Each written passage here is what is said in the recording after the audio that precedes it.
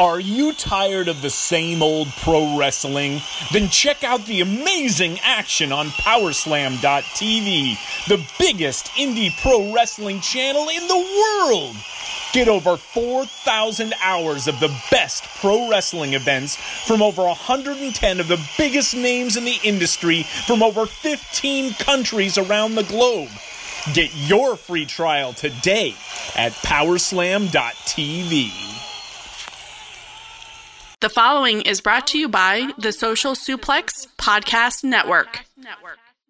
All right, this is Juice Robinson, and you're listening to Keeping It Strong Style. You better keep listening. We're at WrestleCon having a blast. Yo, this is Rich Latta from One Nation Radio. This is brought to you by the Social Suplex Podcast Network. We present to you the Ace of Podcasts, Keeping It Strong Style. Let's go. It's the Ace of Podcasts, Keeping It Strong Style. Covering New Japan, they ready to hold it down. Jeremy Donovan and the young boy Josh. Come and hit a job out and bury all the frauds. From the Tokyo Dome over to the G1. Social Suplex is the network where we can get it done. I'ma chill and let them have it, cause this is just an intro. Keeping the strong style, 6 stars from the get-go, boy. Yeah, from Tampa Bay to the Tokyo Dome, this is Keeping It Strong Style with your hosts, Jeremy Donovan and the young boy Joshua Smith. And thank you for listening. Welcome to Keeping It Strong Style, the ace of podcasts on the Social Suplex Podcast Network. Jeremy Donovan here, joined by the young boy Josh Smith. On today's show, we'll be reviewing the second round of the New Japan Cup, as well as covering all the latest news in the world of New Japan Pro Wrestling. You can support our show by subscribing to the Social Suplex Podcast Network on the podcast app of your choice and leaving a rating and review. You can also get all the podcasts and columns at socialsuplex.com. Go to socialsuplex.com/subscribe to sign up to get all the podcasts and columns delivered directly to your email inbox. This episode of Keeping It Strong Style is brought to you by Powerslam.tv. Powerslam TV is an independent streaming service with over 4,000 hours of wrestling from companies across the world. Also, make sure you check out our Pro Wrestling Tees store, prowrestlingtees.com/socialsuplex. That's where you can find your official Keeping It Strong Style t-shirt. Also, we got Suplex Mania coming up in just a couple weeks, April 7th at the Hooters across from Madison Square Garden. Come join us at 5 p.m. We'll be doing a live podcast followed by a WrestleMania watch party. So come out and hang out with your boys at Suplex Mania. All right, young boy, we are hot and heavy into this New Japan Cup. This past week, we just had the second round completed, man. You know what I was hoping you would do? I was hoping that you would ask me a question like, how are you doing today, or how's it going, or something like that. And then I was going to respond by asking the same question to you.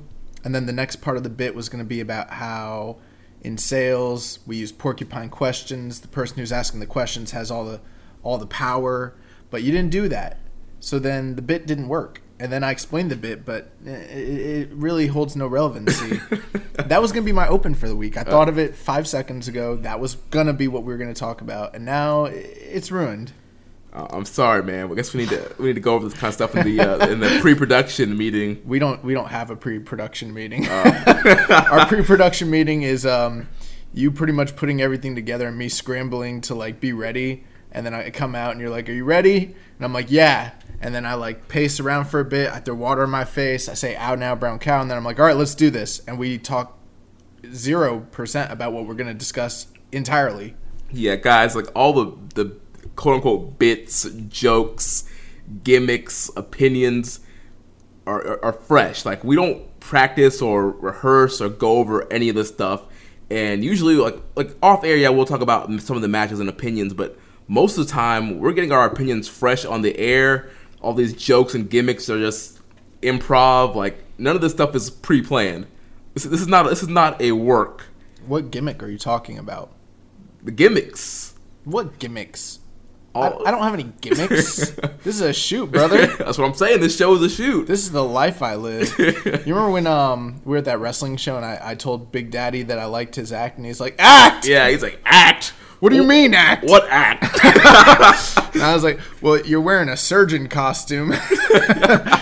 And the dude that you accompany dresses like a like an alchemist from like he's cosplaying like a steampunk. Like, it's clearly an act. Like, I don't see y'all walking through like, CVS dressed like this, or like, just going to breakfast or brunch or whatever. Like, this is clearly a gimmick. He's like, this ain't a gimmick. He's like, let me show you back in 1982 when I was working in the Tampa Auditorium. I was like, all right. Yeah, bro, he got worked up. Yeah. Protecting kayfabe. Yeah. Unlike some people. And other promotions. That Inokiism crap. Yeah. That's what WWE is nowadays. Look at who they got on top. That Inokiism crap. Ruining the business. Yeah. Thank God we have pro wrestling over in Japan. Oh, man. All right, so this past week we had the second round matches of the New Japan Cup, and I'll just go out and say, man, my bracket took some blows. Oh, I know it did. In the second round. Yeah, absolutely. I think a vast majority of our listeners' brackets took a huge hit. Yeah. And we'll get into it, but like, I started alluding to it last week, and I could see the look on your face when I started saying it, and we'll get into it, but I was like, wouldn't it make sense for Zack Sabre to like beat all the same guys he beat last year? And then I saw you looking, and you're like, they could go that way.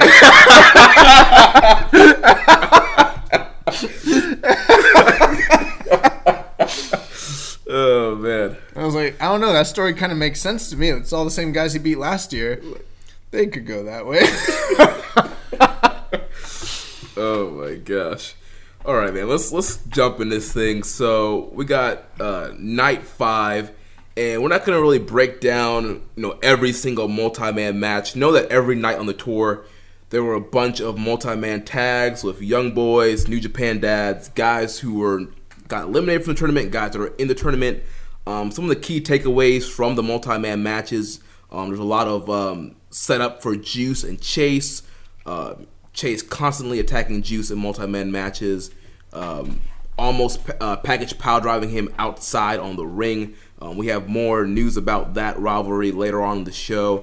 You had Ibushi and Naito in multi-man matches, teasing a future IC title match. Of course, you had the Young Lions taking it, trying to step up against the New Japan dads. The interesting battle with Chaos versus Chaos. And there's the hilarious moment of Goto being jealous when Taguchi takes his spot in the that pose they do. What's it called again? The Zama. I like Zamasushi. The Zama whatever pose. I don't know. But dude, the face that Goto made was freaking hilarious. There's like a gif of it going around now too. Goto was pissed. Yeah, that man was shook. But yeah, so I mean, those are kind of the major keys of the undercards. I mean, if you have time, go back and watch it. I mean, if you don't, I mean, there's not too much you're missing from the undercard matches. But let's start with these. They should kick Goto out. Oh, I don't know, man. They're bringing all these guys into Chaos. They didn't kick him out the way they kicked out Booker T out of the NWO. Yo, how racist was that? One of these things isn't like the other. Yeah. What do you mean? What do you mean, Sean? Yeah. He's like one of these guys. They're just not the same.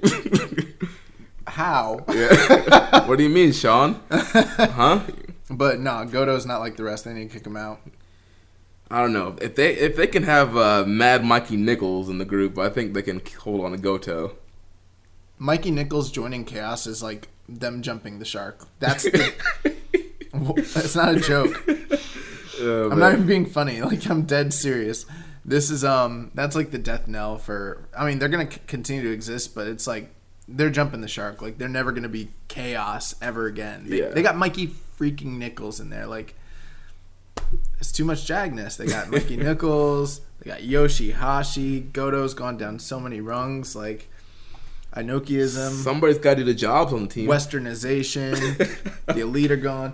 New Japan is on a downturn, bro. We're going the Dark Ages, man. Mm-hmm. So speaking of Dark Ages, we had Yoshihashi taking on the crown jewel, Chase Owens, in the first tournament matchup of this past week. Bro, I was popping, bro. I was popping. I was in my room. I was chanting, "Fight forever." Both these guys. Yeah, I was. Nah, this match. I don't know. I mean, what did you think? I mean, I felt like they had a lot going against them. Just being in the venue they were at, the crowd. You know, where were they, by the way?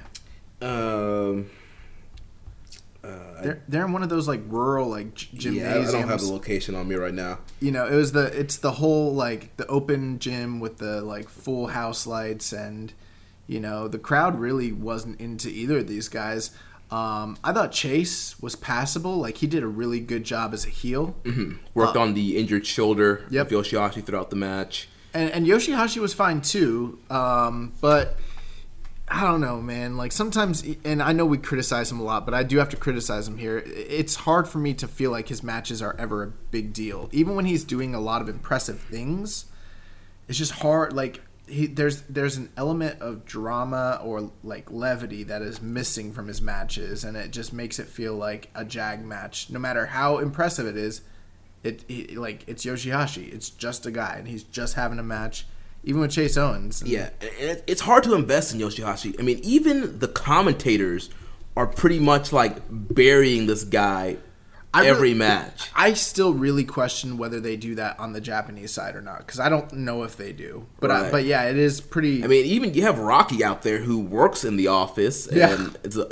they're in the same faction, same Yeah. stable, and they're out there, you know, when is Yoshihashi finally going to make the big one? When's he going to step up? When's he finally going to get confidence in himself? Like, just constantly just asking all these questions and just, like, bashing Yoshihashi. And, you know, Rocky's like, yeah, you know, he needs to start winning some matches for Chaos and just... Well, it's interesting because, you know, in New Japan, a lot of the stories are nuanced. And sometimes, you know, people are always like, there's no stories in New Japan or whatever. And obviously, we've taken that sort of stance to task, and we don't agree with it. But sometimes there really is no story. And sometimes there is no story because it is a sports-centric product. Sometimes you as a fan are left putting pieces together. Not in the same way that you would, say, watching WWE when things don't make sense and you have to, like, make it make sense. But, you know, something like Yoshihashi. He's just in the tournament. There's not really a story arc except for the matches he's having. And I do wonder sometimes if there's not much of a story, how much of what's going on with the commentators is just them trying to tell a story, you know, and paint a picture. Yeah. I don't know necessarily that like these how we view Yoshihashi's character, that he is kind of adrift, that he's an underachiever, an underdog, and all. I mean, some of that is true, but I do wonder how much of it is like the commentators just kind of looking at the guy, not knowing what to do, what to say, not getting much direction, and just being like, all right, here's what we got with Yoshihashi. They just throw it out there. Yeah. And it's not like they're like building to anything. It's just, there it is. They're left to their own devices. I think that there's a lot of leeway with the English commentary team, and they're just left to say what they want to say, you know? Yeah. And, you know, overall, I thought this match was fine. It was fine. I gave it the gentleman's 3. Yeah. Like we mentioned, Chase doing a good job being heel, working over the shoulder. Pretty much came down to Jado. He accidentally hits Chase Owens with the kendo stick. Yoshihashi gets a near fall. He did try to kill Yoshihashi. Yeah. With he tried to hit him with that package pile driver on the apron. And I was like, oh my God, he's going to kill this dude. Yeah, and then Yoshi eventually gets Chase in the horrible-looking butterfly lock, and but Chase escapes out of that, but then Yoshi hits the karma and gets the win. Yeah, I mean, towards the end of the match, they did start hitting a lot, and this is something that Yoshihashi sort of excels at, and I think Chase does too, where a lot of believable near falls. You know, and that was something that they started highlighting towards the end. But prior to that, it was just kind of a match, and then they went to a hot finish, and then, you know, after the kendo shot and all that, it was what it was. I mean, I would go 3, maybe not even 3, honestly. It was kind of, I don't know, it felt like they had too much time. Yeah. So we got some questions here. First question from Reddit user KLE Bannon. He says Lebanon. I'm not sure how to pronounce that. But he says, do you think it's possible Yoshihashi is the mole in Chaos? I've always believed he's the mole in Chaos. I wonder if there even is a mole in Chaos. Yeah, that's one of those things like Jay White said like months ago, and people are like clinging on to any little thing they like can to keep that like story going. And who knows? Maybe there is still a mole in Chaos, but like that statement like was thrown out so long ago, and like there's been no other hints or developments towards it. I feel like it's just one of those things where like Jay White said just to be a cocky prick heel to piss off the Chaos guys, and then that's not good storytelling. Yeah, I mean, I don't even know if it's what you're supposing, that it's not really something that was booked. Mm-hmm. That it was kind of like how a lot of the guys will just have leeway with, again, like we talked about, they have leeway sometimes. There's not really a story going, and he's throwing it out there like, I got a mole in Chaos, and then all the American fans are like, oh my god, right, this is gonna be epic, and then they never follow up on it, and like Gato's probably like, why'd you say that? Right. They come back from the camera, he's like, for real? I mean, but it is something that they have in their back pocket. If they ever want to go that way, they can always go that way. Right. I mean, we see this all the time. There's times guys like Kushida are like, "Oh, I'm ready to go heavyweight. Yeah. I want to challenge for a heavyweight title." Well, clearly, like there was no plan for that. That's just Kushida saying what he wants, but that's not necessarily the story or the direction. Yeah, there's been lots of instances where this sort of thing. I remember like Tanahashi saying he was going to challenge for the IWGP title while he was IC champion. Never happened. Stuff like this just happens, I do think that if they are going to go that way, though, it's kind of nice that they didn't do it right away. Because if you remember, when this was all happening, it was right after Jay White had turned, right after Gato had turned, right after Jado had turned. Mm-hmm. It was like boom, boom, boom. It was all at the same time. And we were, building to the big matches at Wrestle Kingdom between Jay White and Okada. If they had like revealed the mole at that same time, it would have felt like really repetitive. Mm-hmm. Now things have kind of cooled and kind of simmered, and they do have it in their back pocket. If they want to capitalize on that story, quote unquote, they could. And even though people remember it, a lot of fans probably have forgotten about it too. Dude, yeah. I haven't even thought about it, and we got this question this week. I don't think about it at all. Yeah, it's like, if it happens, cool. If not, whatever.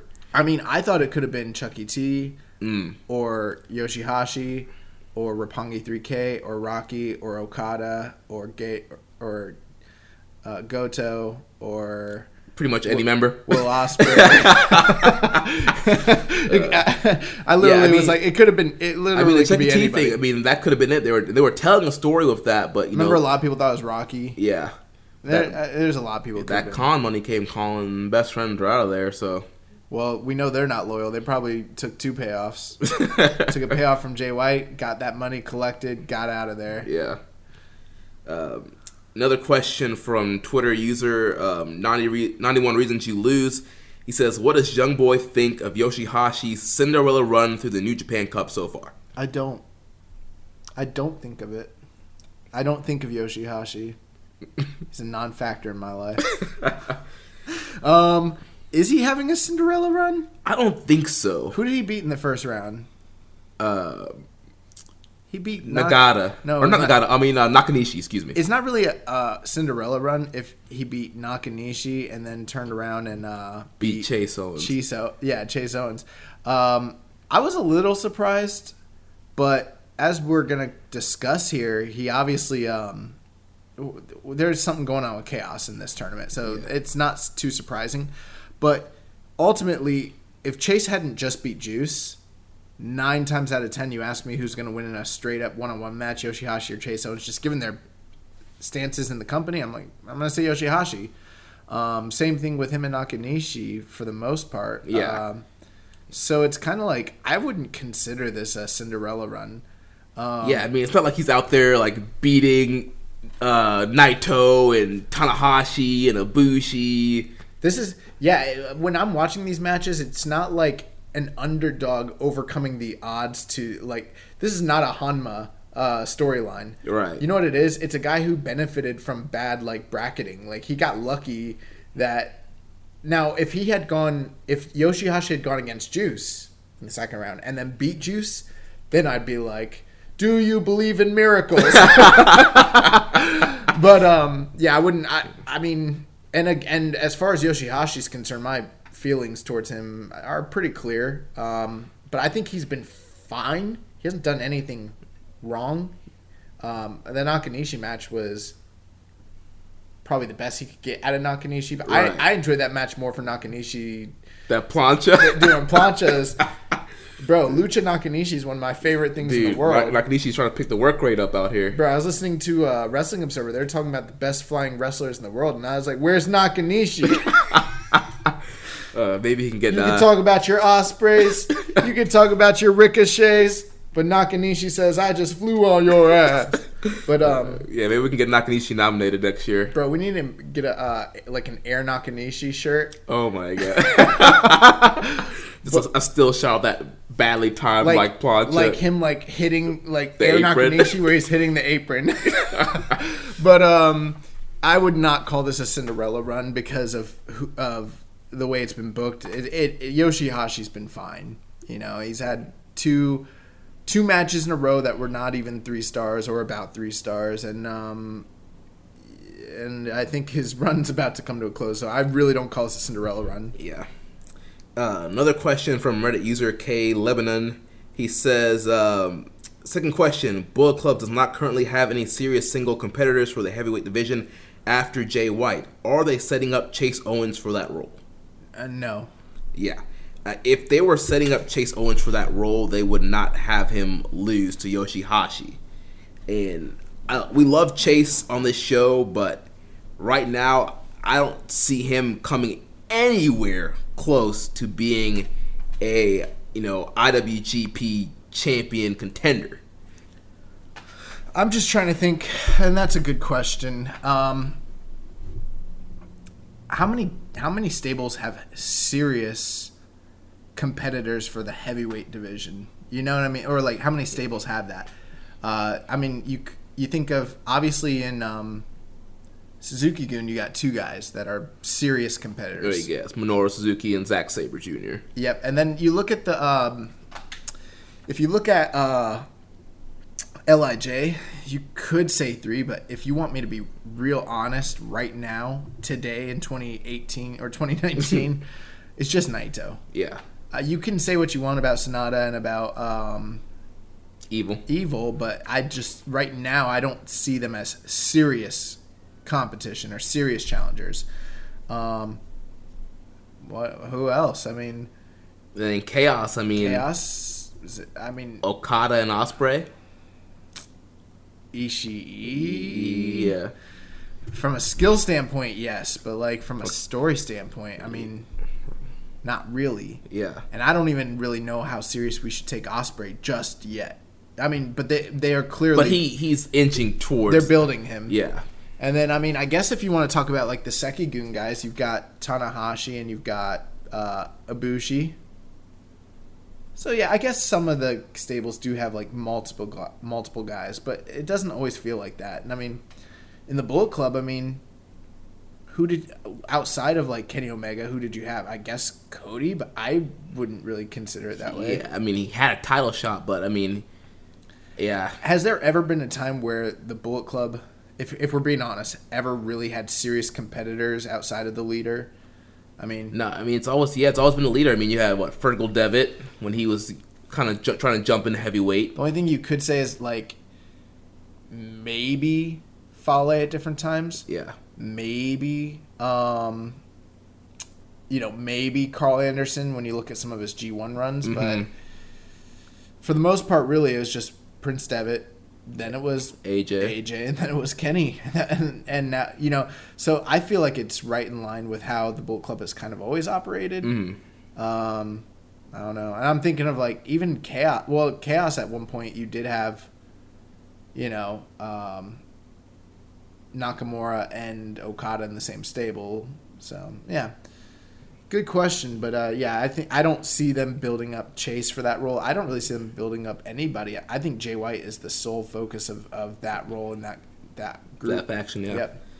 So, main event of Night 5, we had the Stone Pitbull Tomohiro Ishii taking on Taichi. What are your thoughts on this one? Yeah, so I really did enjoy this match, but I also have a lot of gripes about this match, and I feel like maybe I'm in the minority on that because people tended to be very positive about this match. I mean, I thought that it was an interesting story, the idea that you have Taichi resorting to all these underhanded tactics and just trying his hardest to cheat, and Ishii getting pissed about it and just beating the crap out of him for using such underhanded tactics. It wasn't until really like once we got to the spot with the mic stand and Taichi refused to use that and then decided to go toe-to-toe with him. That was obviously his undoing and the big mistake of the match, but it also made the quality of the match jump up significantly because up to that point, I thought that this match kind of sucked, honestly. Yeah, I will say the beginning of the match was kind of boring, but then as it went on, it picked up for me, and I thought it ended up being a really great match. This is probably one of the best singles Tai Chi matches that I've seen since I've been watching New Japan. And I really enjoyed it. I thought Ishii did a great job of kind of getting Tai Chi to step up. And, you know, a lot of people are big fans of Tai Chi and want to see him get better chances. And I think this performance would be a great, you know, case for somebody to pull up for Tai Chi getting more chances. Yeah, no. Taking nothing, I think overall, in a vacuum, the match was great. And, I mean, I rated it pretty hard. I mean, or pretty highly. I think I was at like 3 3/4. I mean, where were you on this? I was 4 flat. 4? Yeah. Once he decided to go toe to toe with Ishii, I mean the match quality, like you said, it really did pick up, and it did show that that Taichi can go. And Taichi still, you know, cheated. He went for the nut shot when and concealed it from the ref, that sort of thing. And there's a few points where you could kind of, you know, see him picking up a win. He's really good at that, like those sneaky pins at the end of the match. And I think, the closing stretch of this match was really good. You had Taichi hits a last ride, which the crowd really bought into as a near fall. Yeah. Then Ishii hits a pile driver.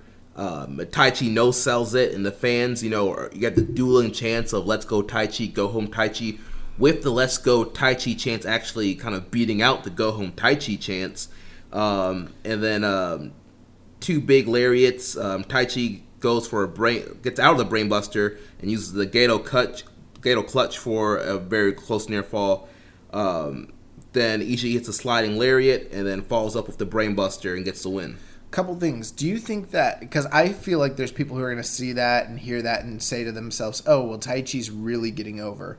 Not to say he hasn't gotten over to an extent, because I think we've conceded that point on earlier episodes. Like, where he is today in 2019 is a far cry from 2017. Right.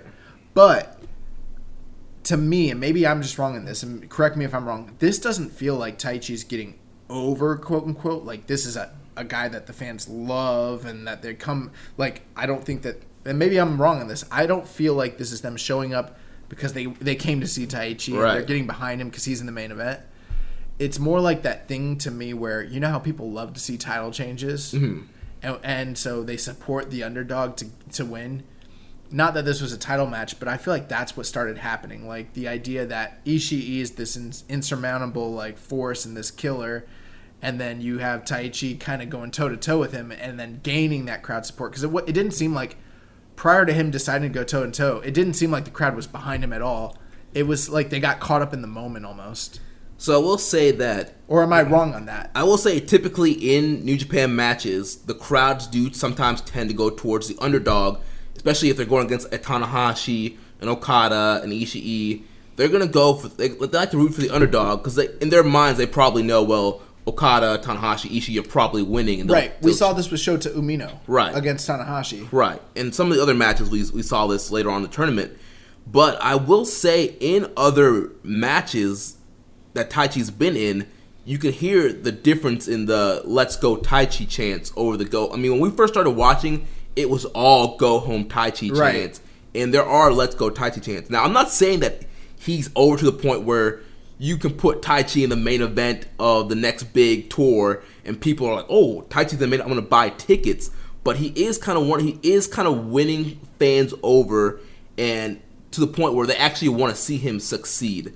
I don't. Maybe one day it will get to the point where you can slap him in the main event and people will buy tickets for him. But I do think that they do want to see Taichi get more chances. Well, he's had a string of good matches. The match he had with Will Ospreay at the end of the year last year was a really good match, and then the Naito series. I mean, they weren't great matches, but it was a step up for him. Yeah, and then this match, there was a few things I did want to point out. Things I don't like. I heard and saw lots of people praising Taichi when he started doing the Kawada kicks, and I thought that they looked really bad, like awful. That's just a personal pet peeve of mine. I think it's one of those things where if you're gonna do a move that's very recognizable and notable, do it well, don't do it crappily. And I thought that they looked like shit, honestly. Another thing too is there's some things that with Taichi, when he's doing the strikes and he's slapping his thigh, it's like Cassius Ohno levels of bad. It's so freaking obvious. And then his bumping, this is a guy who doesn't like to bump. He doesn't like to bump, and when he's in a physical match with a guy like Ishii, he struggles to keep up with the bump meter that you see in New Japan. And taking nothing away from him, because again, this is a great performance. But I think there's a reason we don't see this kind of performance out of Taichi on a regular basis. And I'll just say this. I have gone to bat for Taichi many, many times in the past and been like, well, he doesn't deliver all the time, but when he does, he really does. And, he had that match with Tanahashi, he had that match with Naito, and he had and I've done all that. But there's people who are getting behind him now and being like, how is he not in the G1 after this? And I'm like, keep him away from the G1, because this is something you get once or twice a year from this guy. He's never going to do this consistently. Right. For he has to be in there with an opponent that's going to make him wrestle. Ishii wasn't playing any games. I don't even know if anyone can make him. I don't think Ishii can make him do this. I think he has to be motivated to want to do it. The guy, if it was a factor where it's when he doesn't deliver, it's just fine, kind of like Yoshihashi. But that's not what happens. When he doesn't deliver, he really doesn't deliver. It's horrible. And more often than not, he really doesn't deliver. Then every once in a while, he will step up and have a decent match. I know people like the gimmick. I know people, it's kind of like that niche kind of counterculture thing to Taichi. And I get it. But I'm tired of anticipating good matches and then getting that Goto series freaking killed me. Yeah. After that Goto series, those matches should have been good and they weren't, and so I'm kind of done with that whole thing. Yeah, the Goto series was pretty rough, but I mean, overall, if he put out performances like this every time he's in the ring, I would be like, yeah, get him in the G1. But I just feel like it's Ishii, and Ishii can do no wrong. Yeah. When's the last time Ishii had a bad match and a bad singles match with anybody? Exactly. He brutalizes everybody. That's just what happens. And this stuff that we saw from Taichi was the same kind of smoke and mirror stuff we saw with him and Naito and him with Tanahashi, and I buy into it when it happens, but I ain't buying into it anymore. Yeah. I think a lot of people are starting to get into the Taichi lull and being like, oh, he's better than he actually is. Nope. Right. I'm not buying it. I'm not biting anymore. I'm done. But I will say, I know we're and it was a good match. Yeah, this was, like I said, it gave us 4 stars. One of the best Taichi matches I've ever seen. I was at the end of it. I was pleasantly surprised. I thought it was as good as all the other matches he's had. Yeah, I would put it in the same league as the Naito match from last year, the Tanahashi match from last year, and the Ospreay match. Yeah, I mean, especially after watching the Yoshi Chase match, this was a great way to end the show. It was way better. Yeah, it was definitely the match to close the show. So going into the next round, and we'll talk about it in a bit, but it's interesting. We have Yoshihashi going against Ishii, members of Chaos. Yeah. So that brings us to now we're on to night 6. And speaking of Chaos, we had Chaos member Will Ospreay, the Assassin, the never openweight champion, taking on the American Psycho Lance Archer. Really good match. Yeah. I was like so surprised at how good this match was. Dude, I've been watching Lance Archer since the TNA days when he was Lance Hoyt and he was teaming up with Kid Cash. Wasn't he in WWE too? Yeah, he was Vance Archer. He was Vance Archer. Wrestling on Velocity. So yeah, I've seen pretty much most of Lance Archer's career and honestly never been too impressed with him. I mean, he's just been kind of a alright big guy. Yeah. I've always kind of been impressed with him from a physical standpoint. Mm-hmm. And from an athletic standpoint. But from a dynamic wrestler, storyteller, not really. But that's not the kind of matches he has, you know what I mean? Right. This was kind of a departure from that. Yeah, dude, this is probably, I have to say, this is probably the best Lance Archer match I've ever seen. And again, I mean, it's with Will Ospreay, and dude, this was just like an incredible big man, little man matchup here. You know what, bro? You know what Will Ospreay's starting to give me? AJ Styles vibes. Oh. Like, you know how, like, there was a time, and maybe it's still true, I don't know. It's been a while since we've seen him matched up with the big guy, but you remember, like, when there was a time when it was, like... AJ versus Abyss. AJ against any big guy. Yeah. Abyss. Samoa Joe. Yeah. Like, all these guys. Kevin Nash. Even Nash. Yeah. Yep. Kevin Nash. There was a bunch of them where it was, like, you want to get a big guy over, you put him in there with AJ Styles, and they're going to have a banger. And, Will Ospreay is like kind of giving me those vibes. Like the way he keeps pulling like passable match, great match, passable match. Like he's pulling these really good matches out of like limited big guy workers. It's like, yo, he's the modern day Sting. He's the modern day AJ Styles. Like I love it. Yeah, man. This match had a lot of cool spots. There's a spot where Ospreay hits the Spanish Fly on Lance Archer. When I saw that, I knew what they were going for. I saw the determination and look in Lance Archer's eyes, and he was like, "I'm freaking flipping on this motherfucker!"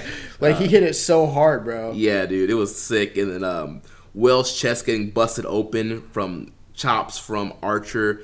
Then there was an insane sequence where Ospreay avoids the pounce by flipping over and diving over Archer. That was awesome. Yeah, it's like he's starting to do that as a signature in a lot of matches, like the same way he did with Ibushi at or not even really just at Wrestle Kingdom, but during that tag match at the road to Wrestle Kingdom when he got Frankensteinered by Ibushi and he landed on his feet. Yeah, he's like starting, if you're noticing, he's doing stuff like that in every couple like matches now. A guy tries to go for a signature and he flips out of it and shows his athleticism, and I'm like, oh my god, this dude's incredible. Yeah, and then eventually Archer was able to get the pounce.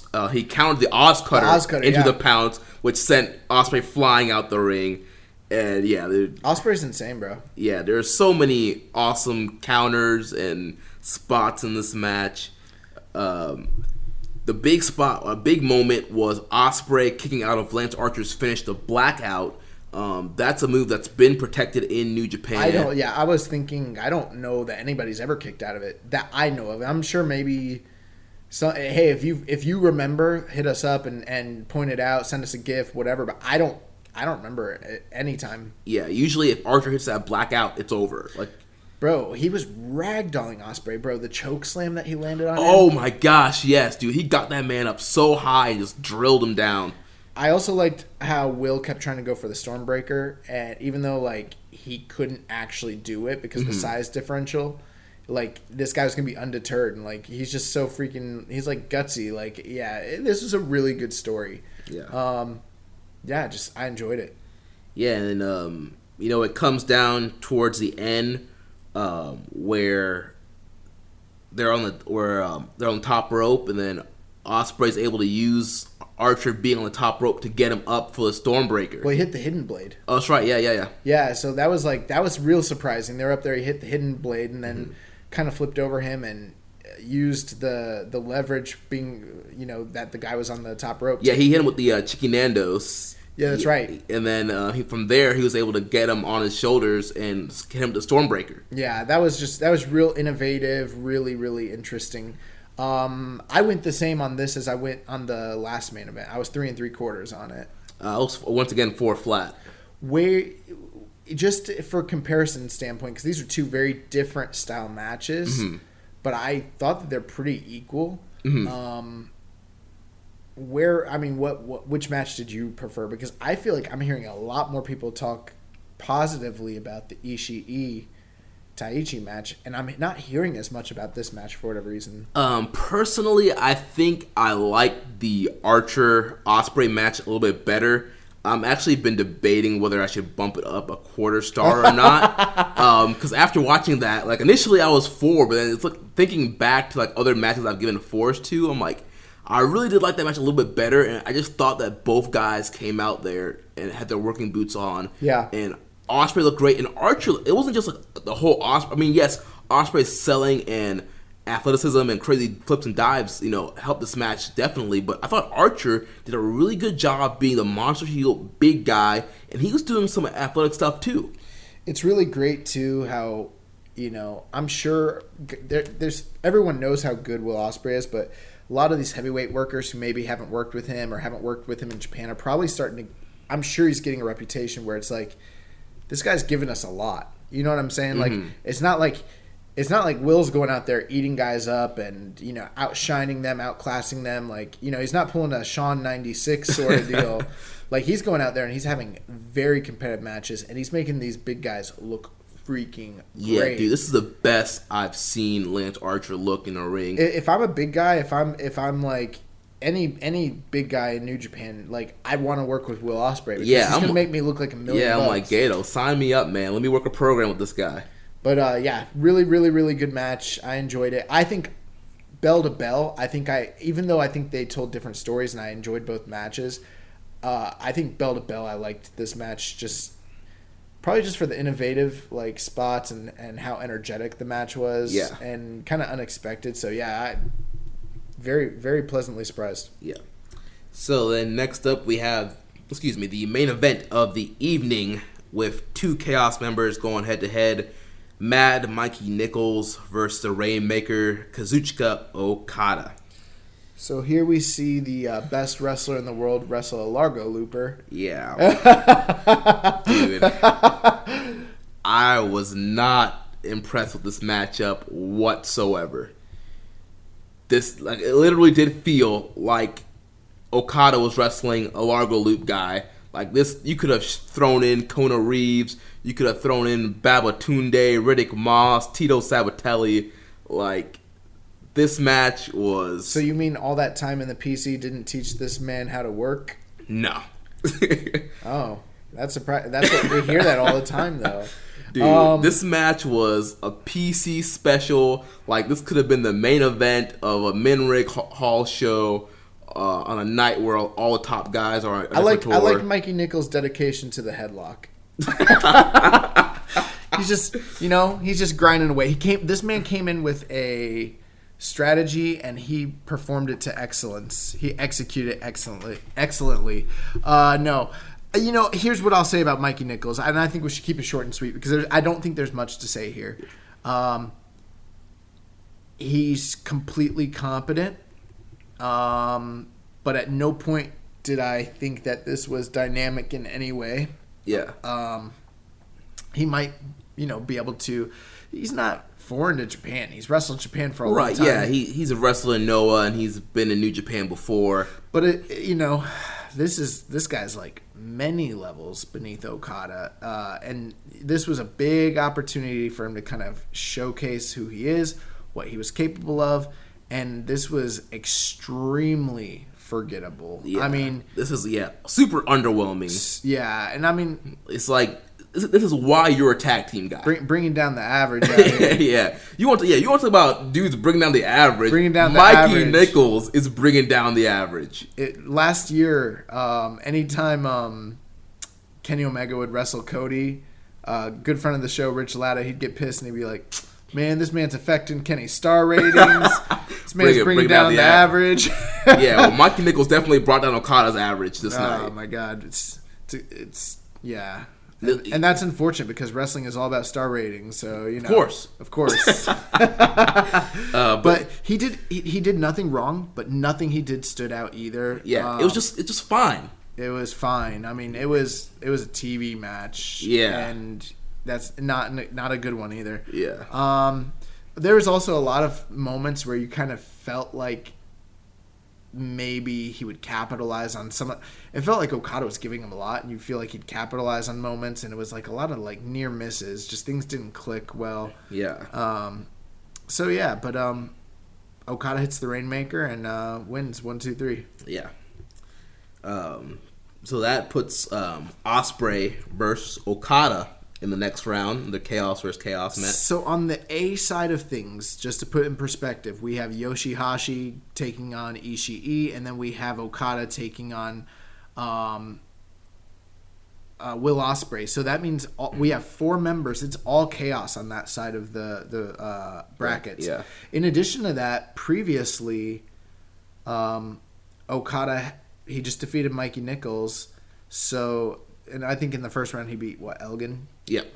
So he's going to go from Mikey Nichols to Will Ospreay. Provided he beats Will Ospreay, he's going to end up in a semifinal against either Ishii or Yoshihashi. So it's an all-chaos affair.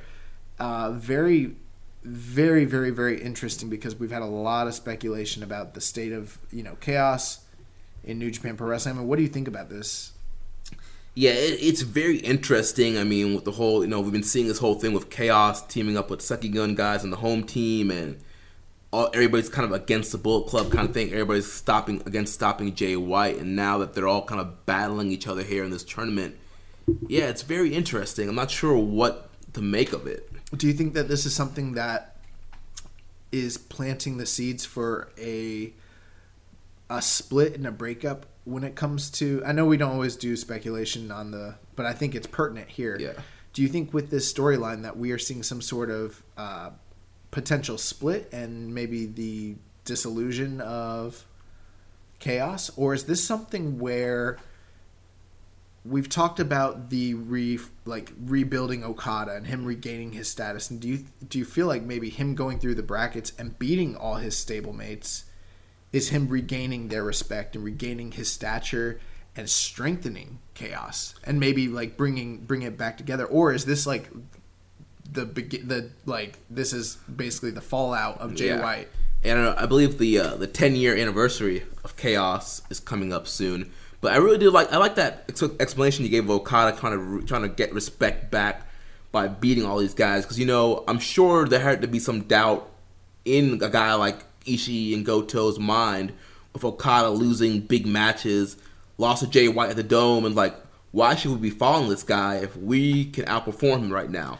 Chaos has always been a group that was based on strength. Right. And if you're going to be the leader of that group, I mean, Jay White talked about it extensively last year about, Okada, not being as strong as he was, kind of sowing doubt, that sort of thing. He's not the real leader. He's not a strong enough leader. I do wonder if that's what's happening here. I also wonder if this is literally them starting to splinter, or maybe it's the idea that Okada is through this course is hypothetically trying to regain their devotion, or however you want to put it, but maybe it's causing resentment, maybe it's causing a turnover. I don't know. Yeah, because hypothetically, if he wins this whole tournament, then he's going to not only go through an entire bracket of Chaos members, but then in turn, he's going to be challenging for the IWGP title. What happens if he beats all his own guys, but then loses again to Jay White? It's a very compelling and interesting storyline. Yeah, and I mean, in the 6-man tag with Chaos versus Chaos, I mean, things were getting, they were in each other's faces, really wanting to, beat each other. So. Yeah, you were mentioning the stuff with Goto, Yeah, then at the end in the matches, you would have Okada and Ospreay facing off, and Ospreay up in Okada's face, I'm gonna beat you. Yeah, and with Ospreay kind of rising up at the same time too, it makes you wonder how long can these two guys coexist together at this point? Because Will's not that Super Junior anymore, right? He's coming for the gold. I want the gold. I want the gold. Where the gold at? So it's going to be interesting to see where they go with the storytelling on that. Are you leaning one way or the other how you think it's going? I think I'm leaning more towards him trying to get the respect of those guys, because I feel like, they just added Mikey Nichols to Chaos. I told you that's them jumping the shark, though. And they did mention, that the 10-year anniversary of Chaos is coming up. So I don't think that they're going to break the group up just yet. Huh, interesting. I'm kind of feeling like I've felt for a while like we're leading to a dissolution of this group. Mm-hmm. Whether it's tumultuous or whether it's amicable is hard to say. But with them kind of like, merging everything with all the Sekigun guys, it kind of starts to reshift a lot of those loyalties and those lines, and I think we've been seeing that. And I think that regardless of what happens, that's where this is heading. I think that this is not strengthening Chaos. I think it's going to cause a split of some sorts. Yeah. So, that's my opinion. Yeah, I mean, it's one of those things where I could see it going anyway, but I don't know. I'm just getting towards them not really breaking up Chaos. So that brings us to night 7 of the New Japan Cup. We had the first tournament match this night was Hiroshi Tanahashi taking on Ryusuke Taguchi. Throughout the multi-man matches building up this match, Taguchi has been very aggressive with Tanahashi, getting him in the ankle lock, post-match, jumping in from behind to get him in the ankle lock. So Taguchi, trying to step up here. Did you like what Chris Charlton said? He said it was the ace versus the farce. Oh, yeah. Yeah, I thought it was interesting here. I like when Tanahashi kind of plays like his dickish persona a little bit. Yeah. And he was playing that up a bit here. Real interesting. We kind of talked about Yoshihashi kind of having an easy path. I don't know that anybody's had as easy a path as Yoshihashi other than Tanahashi. I mean, he went through a young boy. Now he's going through a junior. Yeah. It's just like, in college basketball, they do the seedings and the number 1 seeds go up against like number 16. Yeah. That's kind of what this feels like. It feels like this guy got seeded real high and he's going up against some really low ranked teams, getting some easy rounds. But with that being said, you're right. Taguchi did a really great job attacking the ankle. He was relentless with the ankle locks and stuff like that. But Tanahashi kind of was ruthless in this match. Yeah, I mean, we got Dark Ace. He had the black tights on. And here's one of those situations where the crowd was chanting for the underdog. The crowd was firmly behind Taguchi majority of the matchup. And, Tanahashi was leaning into that, kind of being a dickish heel. Being a little bit more aggressive than he typically is. Well, it's just like, and I like when Tanahashi's aggressive like that. Taguchi's in there doing his comedy stuff, having a laugh, telling jokes, and Tanahashi's like, nope, give me your leg. Dragon screw. And I'm like, oh my God. Come here. Shote, yeah. So, one thing with this match, though, for me, I thought it was a fine match. I thought it was enjoyable, but the crowd, they were in Korakuen on this night. Yeah. The Korakuen crowd was eating up the near falls with Taguchi, and I just never did. And I'm someone who usually does bite on near falls when other people don't. Yeah. But when it came to this match, it's like, there's literally no chance. That's what you got. Do-do. I don't know what they say after that. Something, Shane too small. Crazy politicians. Yeah, but Taguchi was never going to get the fall. He did block that sunset flip, and it was like a really close near fall, and people were buying into it. Dude, they were losing their minds. Yeah, and they thought we were going to see a big upset. And I get it. It's the New Japan Cup. There are upsets, but come on, guys. Taguchi is not beating Tanahashi ever. It's never going to happen. Yeah. So, I thought it was fine, but I wasn't as into it as the crowd was. But if you told me that you were really into it, I wouldn't be surprised because they had a good match.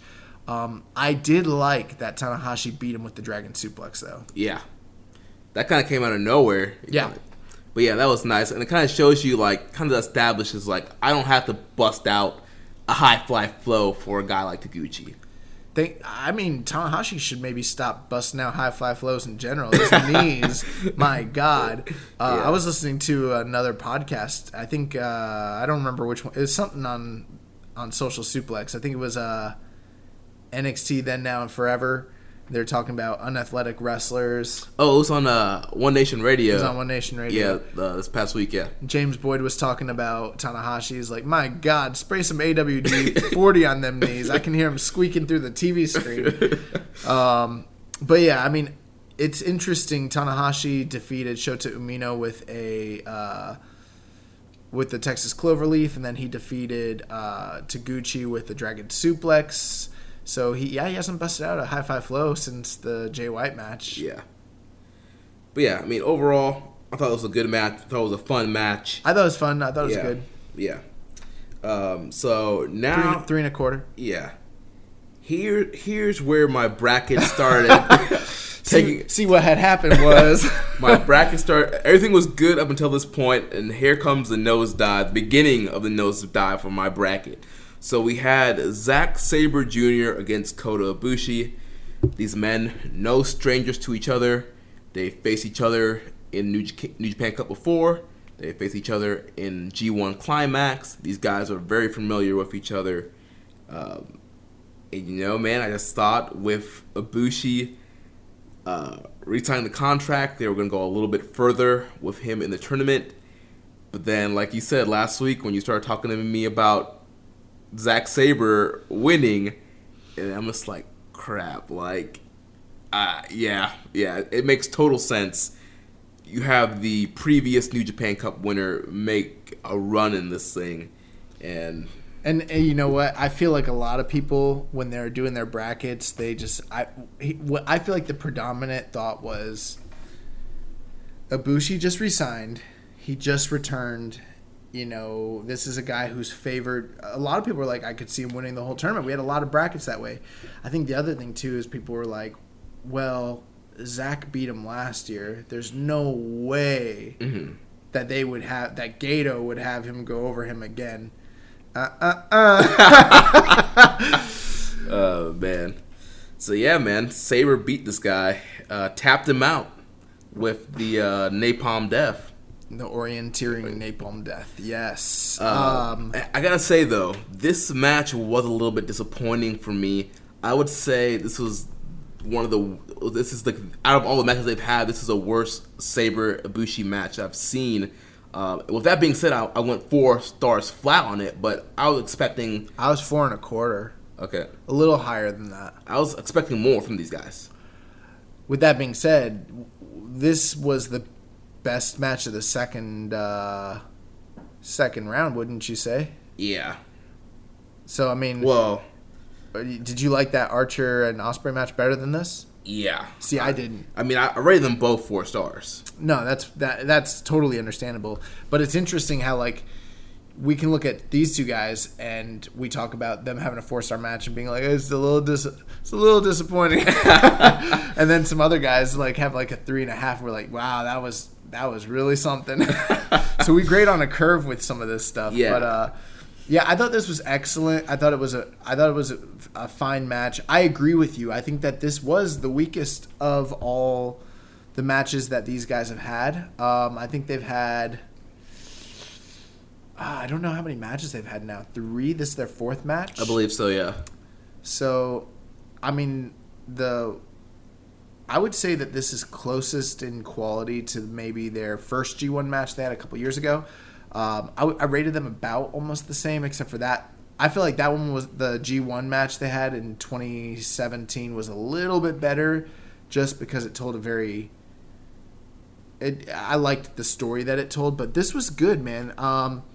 You know, Zach made Ibushi wrestle his match is what happened here. Yeah, this was a total Zach match. There wasn't a lot of flipping or diving or any, big high spots from Ibushi. Ibushi doesn't really do high spots and stuff like that. He gets dragged into Zach's game almost every time, but what has helped him to overcome in the matches that he has won usually is his striking game. Yeah, usually he will outstrike Sabre and he's a little bit stronger than Sabre, and so he's just able to hit him with the right strike to get him where he wants to. That's the other thing too, is him powering out of some of the moves when he's able to reserve his strength, and when it comes to the closing stretch, he'll find interesting and creative ways to to kind of deflect some of these submissions. But man, the first time they wrestled, it felt like pretty even footing between these two guys. Mm-hmm. And then last year, when they were in this tournament, Zack just ate Ibushi alive. I mean, that was the best one of the best matches of the tournament. Yeah. I thought it was better than this match, but yeah, he ate him alive, and then they had that absolute banger in the G1 last year. And I feel like it's just so interesting. Zack just kind of learns from each prior experience, and it's like, yeah, he's got this guy. It's almost like he's starting to have. He didn't always have this guy's number, but he does kind of. Yeah. And yeah, it's like Zack's still a puzzle that Ibushi hasn't completely solved or figured out. Mm-hmm.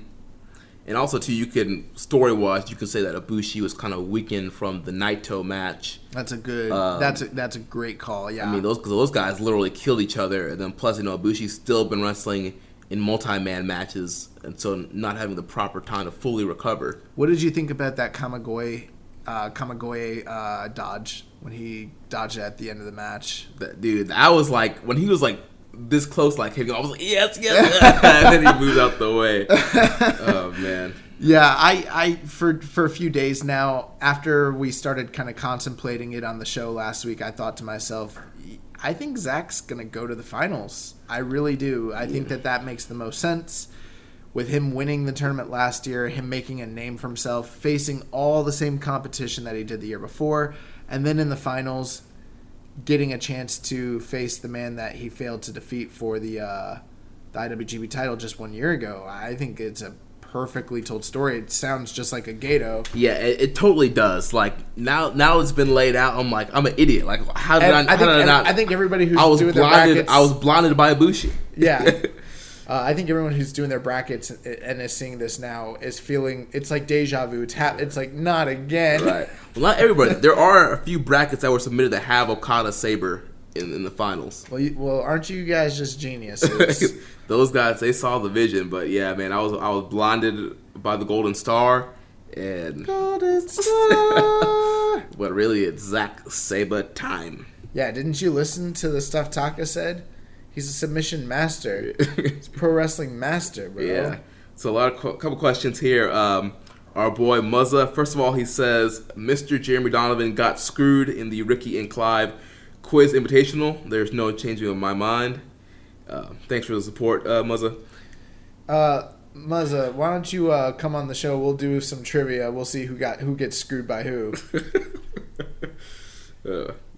Hey, go back and listen to the quiz, guys. And you guys can listen to the quiz, but I definitely won fair and square. Like I don't know, there's some questionable calls there, but we'll see.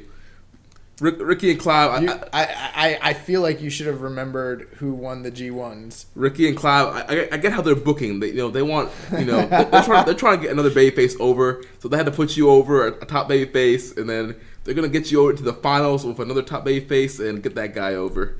There's no booking, bro. This was a shoot. Nah, this was a work.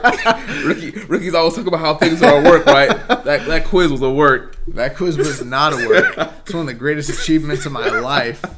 I never win anything, so I'm enormously proud of what I did on that evening. Oh man, but all jokes aside, it was a fun quiz, guys. You should check it out on the archives, the Ricky and Clive wrestling show. But his actual question was, who has so far busted you guys at New Japan Cup brackets? ZSJ has busted mine, beating Ibushi. Yeah, Sabre, I mean, is the main guy here. That's I didn't really do a bracket this year, but some of the matches that I did not call correctly that I was surprised about, believe it or not, I really thought Fale was gonna beat Will Ospreay. Like that was a big one for me. I don't want to sit here and say I've gotten everything right because, like I said, I didn't do any brackets, but that's the one match that really I was surprised about so far. Everything else been pretty. Oh, you know what? The other one, Chase beating Juice. I didn't expect that. Those were like the two really big ones for me. Yeah. On the other side of things, everything's kind of played out the way I guess expected it to. Yeah. But I could see why a lot of people thought Ibushi was going to win. I think Zack beating Ibushi was a big bracket buster. And then when we go on to night 8, I mean, 2 more bullets were shot right through my bracket. But before we get to that, we have one more question from Reddit user Zach Sabatime. And he says, what is your favorite ZSJ finisher? I will list them all out because there's too many. The Zack Driver, Article 50, which is the cross arm breaker, Orienteering with Napalm Death. He says, I didn't even remember what this is. The Gym Break Special, which is the omoplata wrist lock combination. The Hyper Normalization, which is the double wrist clutch octopus hold. The Young Boy Killer, which is the double leg trap chicken wing inverted face lock. The Hurrah, another year. Surely this one will be better than the last. The Inexorable March of Progress will lead us all to happiness.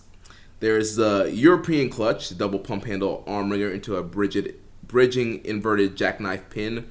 Or the Cremation Lily, which is the double omoplata figure 4 stump puller combination. Dude, I think my favorite move of his is probably listed there, but I think I was calling it something completely different than what. What's your favorite Zack move? Honestly, it's the Zack Driver. I like the Zack Driver. Just because he doesn't use it all the time, but when he hits it, it comes out of nowhere, and it's so devastating and puts the opponent away. It's like his only like really big impact move. So I'm a big fan of the Zack Driver. If I had to pick a submission, I think you like the orienteering, don't you? That one, I like the orienteering, but I also like the Cremation Lily, the stump puller that he did on Juice Robinson. Oh yeah, that one's nasty. That one's like, you're screwed. Like, you're not getting out of that. If he gets you to that in the middle of the ring, like, you're done. Okay. There's a move that he did that he was using in Progress. We're right on the air. He beat Pete. Yeah, Pete Dunne. No, I'm sorry. Is Pete Dunne the big strong boy? No, Tyler Bate. Tyler Bate, that's right. The move that he beat Tyler Bate with in their match in Progress was like just an incredible move. I was calling it the Impossible Lock. This is what it looks like. Okay, yeah, that. And no one gets out of this thing. But I don't know if it's listed there or not. So I think that's a double leg trap chicken wing, right? I wouldn't call that. No, or I don't know what he calls this literally. I guess it's the hyper normalization. Is that one of the names? Yeah, double wrist clutch octopus hold. Is that the hyper normalization? Yeah, that's my favorite move of his. I didn't know that that's what he called it. I thought it was called the Impossible Lock. That move's just freaking incredible, and it's one of those things where once you're in it, you're not getting out. Yeah. So yeah, I think that's my favorite move of his, but we don't really see it, and we haven't seen it in New Japan like at all. I don't think at all. No, yeah. Well, maybe at a certain point, but it's not a memorable match. No. All right, so let's move on to the final night of round 2, night 8, the night that continued to kill my bracket. We had the comedy all-star match between Boom Boom Colt Cabana and Toru Yano. So, are you a fan of the Yano Cabana matches? Their style? No. But I don't have a problem with it either. Like, I'm not going to come on the air and bury it. Mm-hmm. I know a lot of people don't like it. From what I understand, a lot of people on Twitter were talking crap or whatever, and some people love it, I suppose. I kind of got a kick out of it, but me getting a kick out of it was mostly because I just imagined that you liked this match a lot. I mean, I was laughing. I enjoy. Here's the thing. I know what you like. So, and I imagined you and Rich watching it as if, like, the parts I knew that you guys would laugh at is the stuff that I laughed at, but it wasn't because I was popping, it was because I knew that it's stuff that would pop you guys. Yeah. But I wasn't like, I didn't have a problem with it. It's just, this wasn't my favorite thing. Like, to me, I only really get into Yano's comedy matches during the G1. I have a special reserved spot in my heart for Yano's G1 runs, and then that's about it. Yeah, dude, I don't know. I thought it was hilarious. I mean, obviously from a match quality, I mean, it wasn't like any kind of craziness. But I mean, it depends on your criteria. right. What you're. But here's the thing: people got mad about this match, but going into this match, you already know what it is with Toru Yano. Yeah. You already know what it is with Colt Cabana, especially at this part of his career. Both of these guys, they are experts in the comedy style of match, and as soon as you saw that they were paired together, you should know what you were expecting. You know it's going to be... You don't expect them to start shooting and like do some kind of crazy 5-star match. You know that they're going to do this kind of comedy match. There's some really egregious things that happen in pro wrestling today. I mean, we could talk about the Priscilla Kellys of the world. We could talk about the Joey Ryan's dick flips. You know, Izzy out here wrestling grown men. You know? Yeah. There's a lot, and just look at some of the stuff that happens in DDT. This is far from the most egregious thing that could be going on in your pro wrestling. And I think everyone kind of knew what this was. Obviously, if you're going to have Yano and Cabana wrestle, this is what you expect and want out of it. They would probably be doing a disservice if they didn't do this. Yeah. You know, I would have rather had Makabe and Davey Boy Smith Jr. personally, because that would be a much better match. But they wanted to do the comedy dream match. This stuff was funny. You know, Colt was just kind of out there. I did like the idea of the story of Colt outsmarting Yano all the time. Yeah. That's something that you don't see a lot. And it's kind of funny, like when he taped up the ring posts. Yeah, keep the pad on. He kept the pads on by taping them up, which was funny. And then when he threw the DVD into the crowd. So. Oh, yeah, Yano was pissed. It was fine. Yeah, then they had the whole, throwing the pad back and forth and throwing it to Red Shoes, that whole thing. It was funny. Yeah. But eventually, Cabana blocks a low blow, and then he counters into the Superman pin for the win.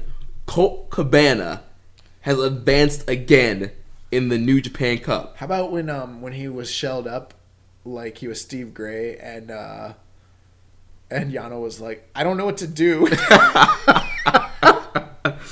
Oh my god. That was really funny. But yeah, man, Colt Cabana. I would have never have guessed Cabana making it this, like, advancing again into the New Japan Cup. Why? He's a former NWA World's Heavyweight Champion. Why do you doubt this man? Because it's Colt Cabana. He's MJF's dad.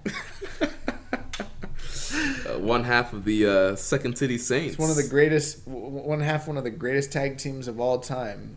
The Second City Saints are great, bro. They have a bond that will never be broken. Don't get me wrong. I love Colt Cabana. It doesn't matter what happens to them. They can go through anything. They're always going to be friends. Yeah, we'll see what those lawsuits say about that.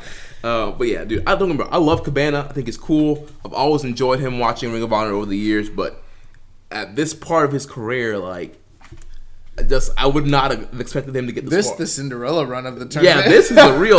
Yeah, you think about Yoshihashi. Colt Cabana is a Cinderella run here. Oh man. But yeah, man. I mean, it's fine. Like, it's whatever. Like, this is what, this is what Gato want to do. It's not fine. It's ruining my bracket. Gato and his games are messing up my bracket. I'm not surprised he beat Yano. I'm surprised he beat Makabe. But if he beats Makabe, then I think he should beat Yano. Yeah. Yeah, interesting. So then the main event of Night 8 was the Cold Skull Sonata against the King, Minoru Suzuki. Yo, when are they going to tell this man to cut that freaking beard, bro? Dude, yeah, it's. I mean, I'm not any kind of fashionista or anything, but it's not it, Chief. It's not it, Chief. Like, literally, I don't know how they would say it, like in Japanese, but I want him to like come into like the LIJ like locker room and like Naito be like, Chief. Shingo just looks at him, shaking his head. Yeah, bro. Chief, what are you doing? Yo, get rid of that fuck shit off your... This man's trying to get under, bro. LIJ's over. This man's trying to get under, like, literally. Oh, my God. But, I mean, what'd you think of this match? I mean, this is a rematch of something we just saw on the previous tour. Yeah. And so... Honestly, I was a little bit underwhelmed with this match. I'd agree. I was expecting a little bit. I think I liked the previous match better. I did too. Yeah. And pretty soon, I think we're going to need to have a dialogue about Sonata. Let's start a dialogue. Yes. Because everybody loves Sonata. Do they? From what I see, people love Sonata, and people were excited that Sonata won this match and that he's moving on and all the athletic stuff he can do. But we're starting to see time after time where Sonata's in these big matches and these big main events, he doesn't completely deliver. Well, you're right, but let's also say this: he always does deliver. He just doesn't always completely deliver, like you just said. Like, there's a ceiling for Sonata. Like, right. There's some sort of weird. It's like a mental block. Yeah, or something. I guess what I'm trying. So people kind of view him as a guy that should be on the rise, like as an IWGP champion. But his main events don't always output what an IWGP champion should. For me, like when he beat Tanahashi in the G1, in like it was his first night, his first G1, like 2016, 2015. I was like, oh my god, they're making this man's gonna be a freaking star. And it's like 3 or 4 years later. He's in the same spot. And a lot of G1 main events later, a title challenge later. And yeah, he is kind of in the same spot. Now, that's not to say... Bro, I really loved his title challenge against Okada last year. Don't get me wrong, there are some matches like that Okada match, and a lot of times some of the LIJ tag team title matches where he comes through, he delivers. And even some of his singles matches, like he had a really good match against Zack Sabre last year. Yes, that Sabre match was very good. His matches with Ibushi and Kenny Omega were both really good, Mm-hmm.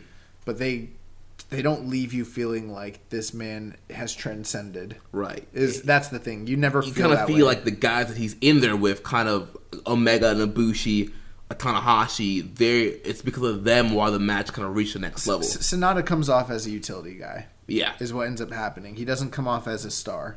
Yeah. That's, he comes off more like a star when he does those hot tags and those tag matches, and you're like, wow, this guy's incredible. But then he has these singles matches and he's really good. But, I don't know. There's almost like I hate to say this, but like a Ziggler sort of deal. Yeah. Kind of comes off like a utility guy. Yeah. And there's no reason he shouldn't. And it does seem to be like a lack of motivation, like a laziness. Like he's got all the tools, as they say. Yeah. But in this match, I feel like we saw that. And bro, I think Suzuki really likes Sonata because he gives him a lot. Yeah. Like, sells for him in a way that he really doesn't sell for a lot of guys. He was willing to sell for him, trade with him. They did a lot of fast-paced spots, and you could tell that like Suzuki trusts him because Suzuki's allowing him to do a lot of spots that have the potential to be screwed up. Sonata's competent in all those ways. Like, Sonata's not going to F up and mess up, Suzuki or whatever. Right. I thought Suzuki looked great in this match, man. I mean, he was just as fast or faster than Sonata. And it's brutal with the strikes and submissions, working that sleeper hold, working the leg, the knee bar. Yep. There's some stuff. Sonata did that moonsault into a Skull's End, which was really... Oh, yeah, that was like cool. Straight up AJ Styles. Good submissions and reversals. Again, we gotta say it. I know we say it all the time, but Sonata's Skull End looked really, really bad in this match. Yeah, like this is like one of the, especially bro. You're wrestling Minoru Suzuki. He's a former king of pancakes, bro. He's a founding father of MMA. Lock that thing in, man. Yeah, lock it up. And I wasn't a huge fan of the whole spot where they were like trading the knee bar and Skull End. I liked it at first, but I felt like they did it too much. Yeah. Oh, that was some Pancrase stuff there. It was like a callback to some Pancrase stuff. It's fine.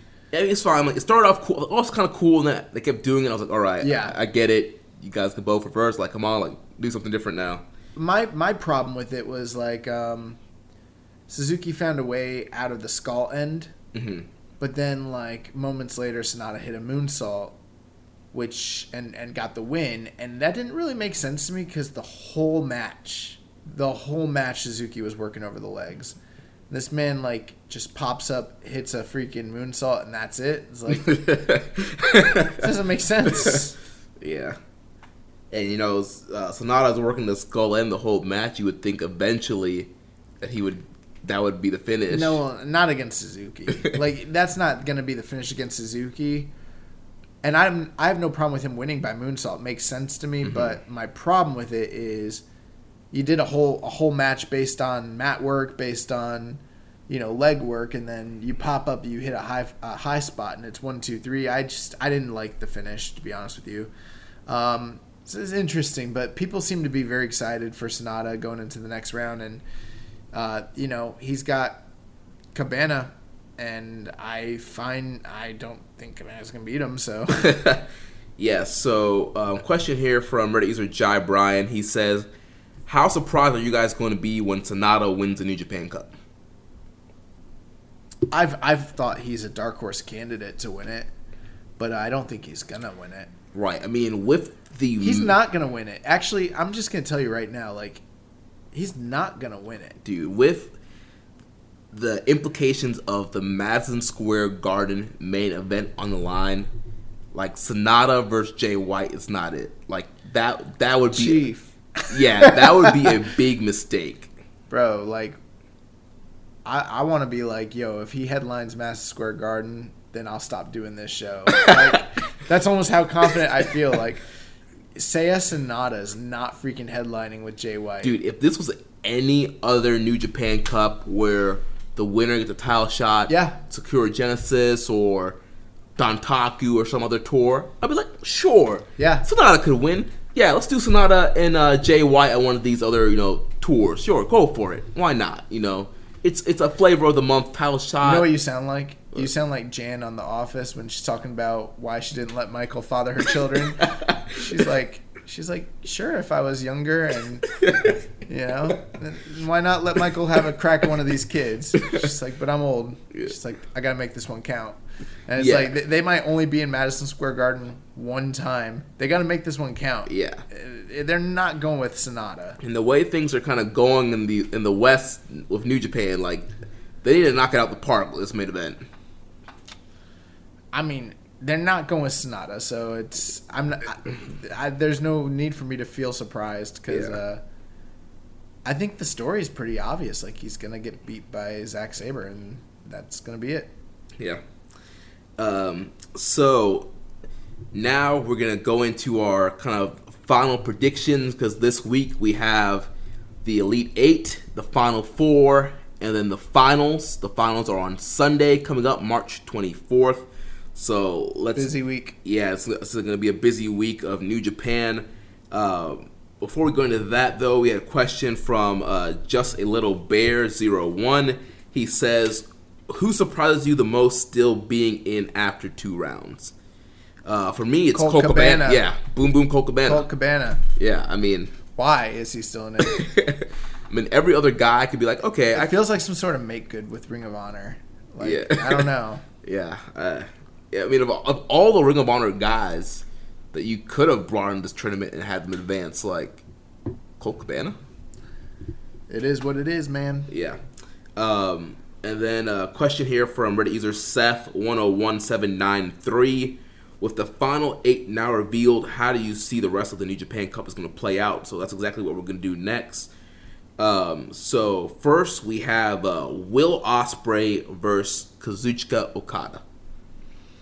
Well, we'll get into the news, but they've made it very clear. If any of you have seen it on social media, or if you were watching the Ring of Honor 17th anniversary telecast this past weekend, it is official. Will Ospreay will be facing... Well, it's not official. It's official. Goto challenged Will Ospreay. No, not Goto. Cobb challenged Will Ospreay. They never came out and said that this match is actually happening yet. That's official, bro. It's official. And Will Ospreay was on social media, and he said, well, he tried to cover it up, and he's like, well, I'll just wrestle twice on that night at Madison Square Garden. Which is not unlike Will Ospreay to do. Yeah, but let's stop delaying the fact. Let's stop trying to kayfabe the show, Jeremy. Okay, you're supposed to be a white hat. Okay, I'm trying to help out Ring of Honor. You're supposed to be a technico here. I'm trying to help our friends over at Ring of Honor out. They're not our friends. But yeah, but it's pretty clear he's not gonna beat Okada because he's already got a match booked for MSG, unless they decide to unless it's a red herring, and they're not doing the Cobb match, kind of like how they threw up a little red herring with God and Briscoes and the Briscoes. So I don't know. But and we still don't know what's going to happen with that. I've got a feeling that it's going to be a three-way. Maybe. But and even if that wasn't thrown out there, I still would have gone with Okada. I think Okada is going to defeat Will Ospreay. He's going to do the hat trick 1, 2, 3. This will be their third meeting, and he's beating him for the third time straight in a row. Yeah, I feel like this will be the closest that Ospreay comes to beating Okada. But once again, like you mentioned, Okada's going to clean him out. And like you were saying, even with this never title match, if this match was not announced, I still, like you said, would go with Okada here. This, for me, is the match I'm most anticipating since the Ibushi and Naito match in this tournament. So I'm very excited. Yeah, I didn't think we were getting this match. Yeah, this match has the potential to be the match of the tournament, to be 5 stars.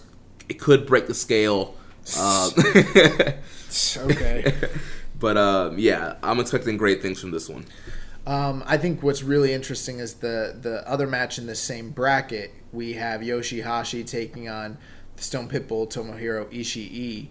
And we have seen Ishii and Yoshihashi both compete against Okada in the past in singles competition during the G1. We saw that Yoshihashi was defeated just this past G1 against Okada. Tomohiro Ishii actually holds a singles victory over Okada from the 2016 G1, which he never did get a rematch or a title shot based off of that, which at the time I believe Okada was the champion. Yeah, he was. So very, very interesting, and we've already kind of covered the chaos implications, but do you feel like, because we're already getting a match that people said was too big to give away. They were like, there's no way they're doing Okada and Will Ospreay. It's too big to give away in this tournament. They're giving it away. I think everyone with a brain knows that Ishii and Okada is probably the next biggest match you could do within Chaos. Do you feel like that's too big to give away, and they do a Cinderella run for Yoshihashi? I don't think so. I mean, or you think the Stone Pitbull is gonna be the last formidable test for I think Ishii is gonna be the last test. I think Ishii and Yoshihashi, based off the multi-man matches, they're gonna have a nice little strong style match, and Ishii is eventually just gonna outpower Yoshihashi, put him away with the Brainbuster, and go against Okada. Yeah, I could see, that's one that I'm not as confident on. I could see Yoshihashi winning this and being the final guy to take on Okada. But I hope it's Ishii. And I'm telling you right now, if it's Ishii, then that will be the match of the tournament. Period. Yeah. Okada Ishii will be the match of the tournament, and we're talking match of the year contender. Like a legit contender for match of the year. But yeah, I don't think it's too big to give away here. So we're predicting right now. We're going Ishii, Okada, and then Okada and Ishii with Okada going over. Yep. That's our official predictions. Yep. So on the other side of the bracket, we have Sonata against Colt Cabana. I think that's an open and shut. If Colt Cabana wins, something's wrong. Sonata needs to go to the semifinals. Yeah. I mean, I totally expect Sonata to win here. And then we have Hiroshi Tanahashi versus Zack Sabre Jr., a rematch of last year's finals of the New Japan Cup. This is a tough one. Yeah. A really tough one. Because, I mean, there's two ways you can go here. You got a fresh Tanahashi. Yeah, Tanahashi had a cakewalk in this tournament, defeating Umino and Taguchi. You had Sabre. He's had to battle Ibushi. And who was his first round? Evil, yeah. So, I mean, there's two, great matches you can go with here. You could have Tanahashi win, and then you get Tanahashi Okada once again. Well, you have Tanahashi and Sonata first. Oh, yeah. Well, Tanahashi will beat Sonata. I'm not fully confident Sonata doesn't go to the finals. The finals. I think that's a possibility. But I think there's a story there with Tanahashi and Okada, because the last time they wrestled, Tanahashi beat him. So that would be... You're right. That would be the real final test for Okada going back to being full Rainmaker, is beating Tanahashi, and then that would elevate him to, getting the IWGP title. That's true. There's also the idea that, like, Sonata's the last member of LIJ. Right. I think he was unable to overcome Okada the last time that they wrestled. Mm-hmm. There's a story there, too. There is a key to Sonata being the only LIJ guy. Because they took Evil and Naito out in the first round. Right. And you kind of need that LIJ presence going on throughout this tournament. So, yeah, there is a path for Sonata to get to the finals and to tell that Okada-Sonata story. And then also you have the Zack Sabre-Okada story, where you have, once again, Sabre beating Tanahashi once again. Then you have him beating Sonata once again. And then he's the champion from last year. He's a favorite. He's awesome in these tournaments. You have Sabre going to the finals thinking he's going to win again. And, he's never beaten Okada. So he's finally going to beat Okada and become New Japan Cup champ. But keep in mind, just one small correction. You're jumping over Sonata again. I said beat Sonata. Oh, okay. But you kind of just jumped over it. And I think there's another interesting element there. This is the dude who got Sonata out of the tournament last year. Mm-hmm. You could hypothetically, with Sonata, you have two guys in front of him that Sonata's beat before. Mm-hmm. Sonata has beat Zack Sabre. He beat him during the G1 last year. He's also got a G1 tournament victory over Tanahashi. And I don't think that... Now, I'm not predicting that he's going to go to the finals, but I feel like it's too dismissive to be like, he's definitely losing, he's not going to the finals, because the finals ain't MSG. You know what I'm saying? Right. And I feel like he can have a great... Like, if they... Everyone who's like, would you be surprised if he wins the whole thing? It's like, he's not winning the whole thing, but, like, would I be surprised if Sonata goes to the finals? That's a big push. Yeah. That's a really big push, and they could do that.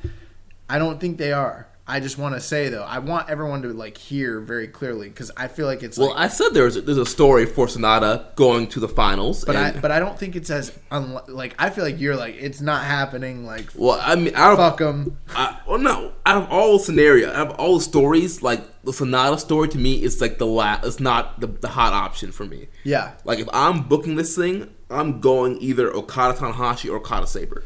The other thing, too, is I feel like even if you do go Okada Tanahashi or Okada Sabre, you can't just gloss over Sonata because he has a pivotal history with both these men, and it's an important part of the tournament. Mm-hmm. The same way how with us predicting Okada going forward, like every match has these important stories because of how the built-in chaos, memberships and their teams and all that. With them being stablemates, that's kind of important. Yeah. I really think, and I could be wrong here, but this is my gut instinct.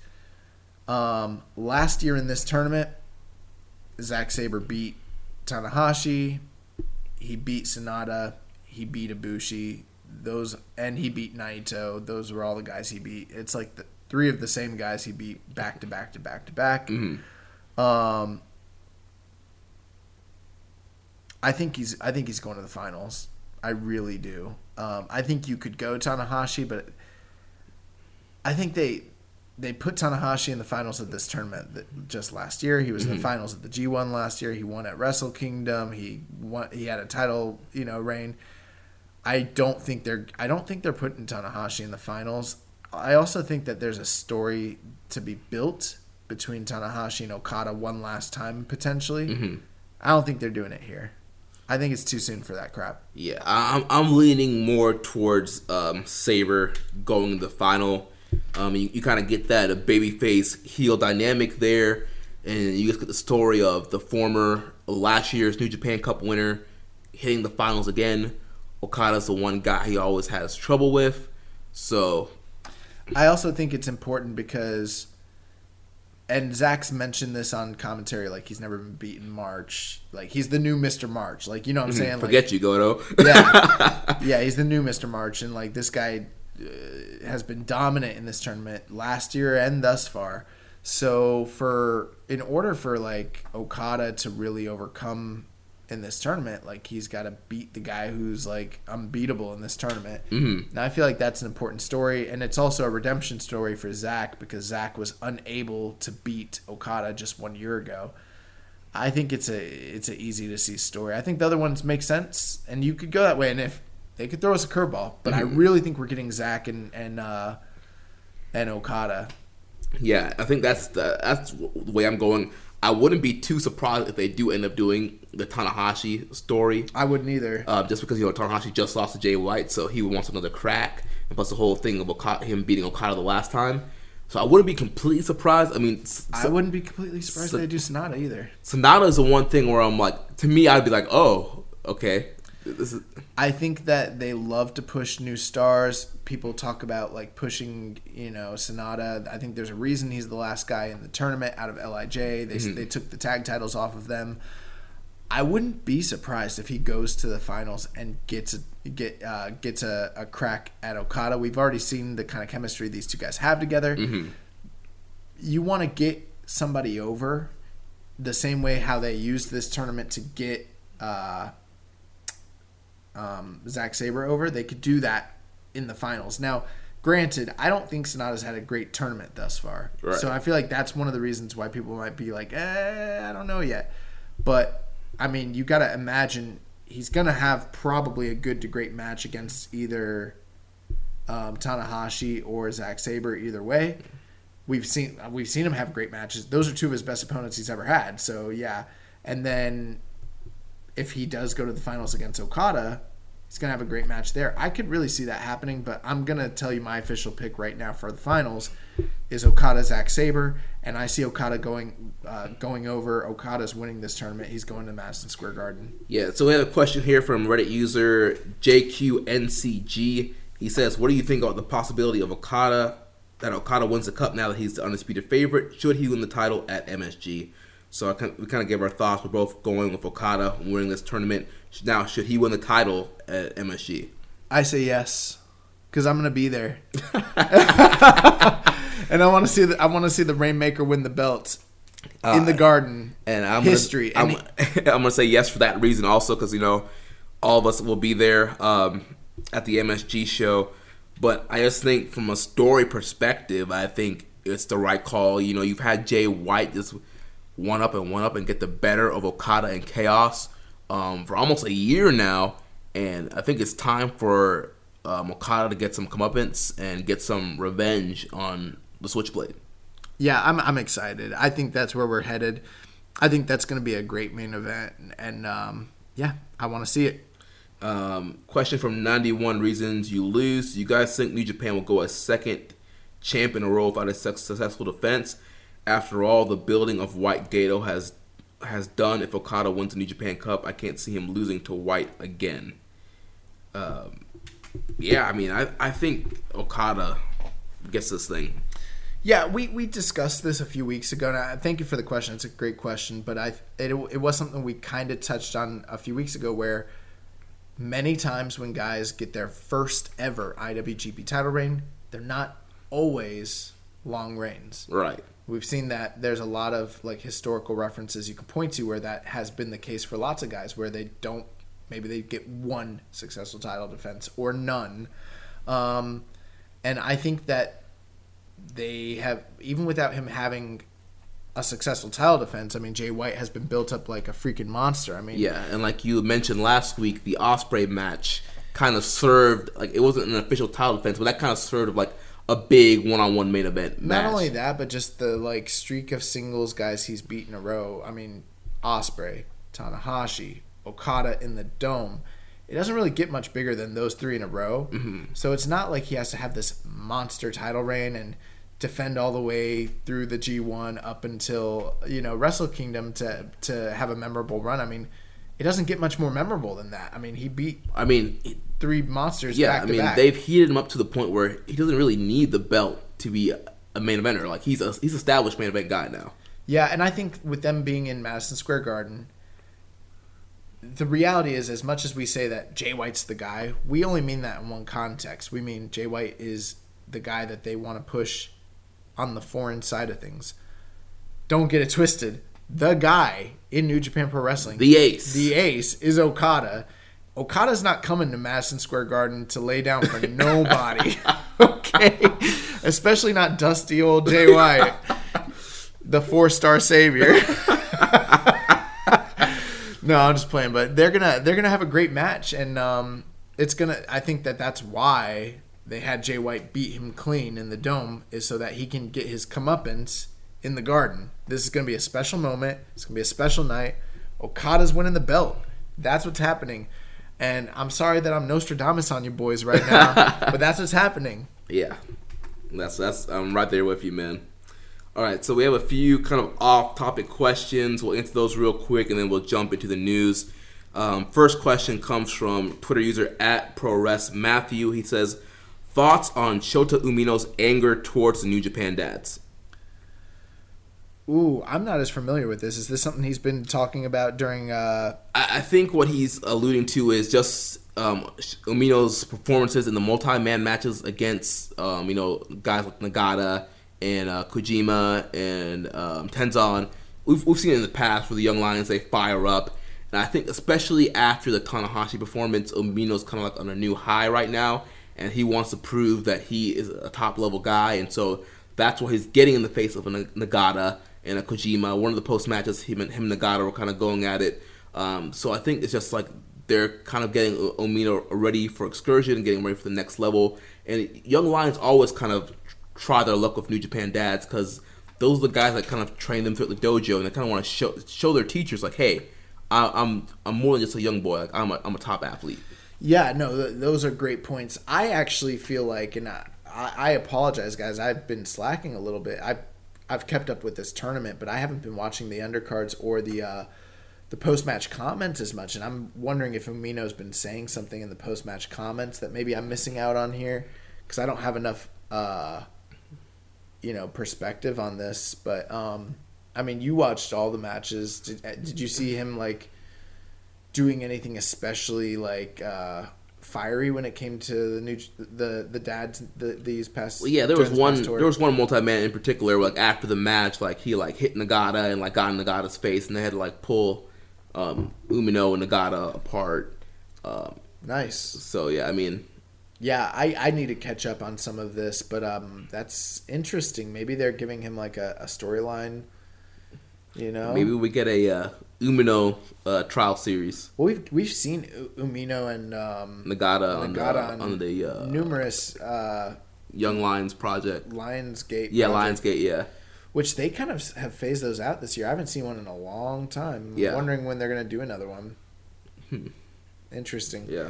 But very interesting. I hope that there's some sort of clear direction for what they're looking to do with Shota Umino and the dads. That would be cool. I mean, I really enjoyed when they did the dad series with Shibata a few years ago. I thought it was an interesting thing, and we just saw Nagata have one of the best matches of the entire tournament.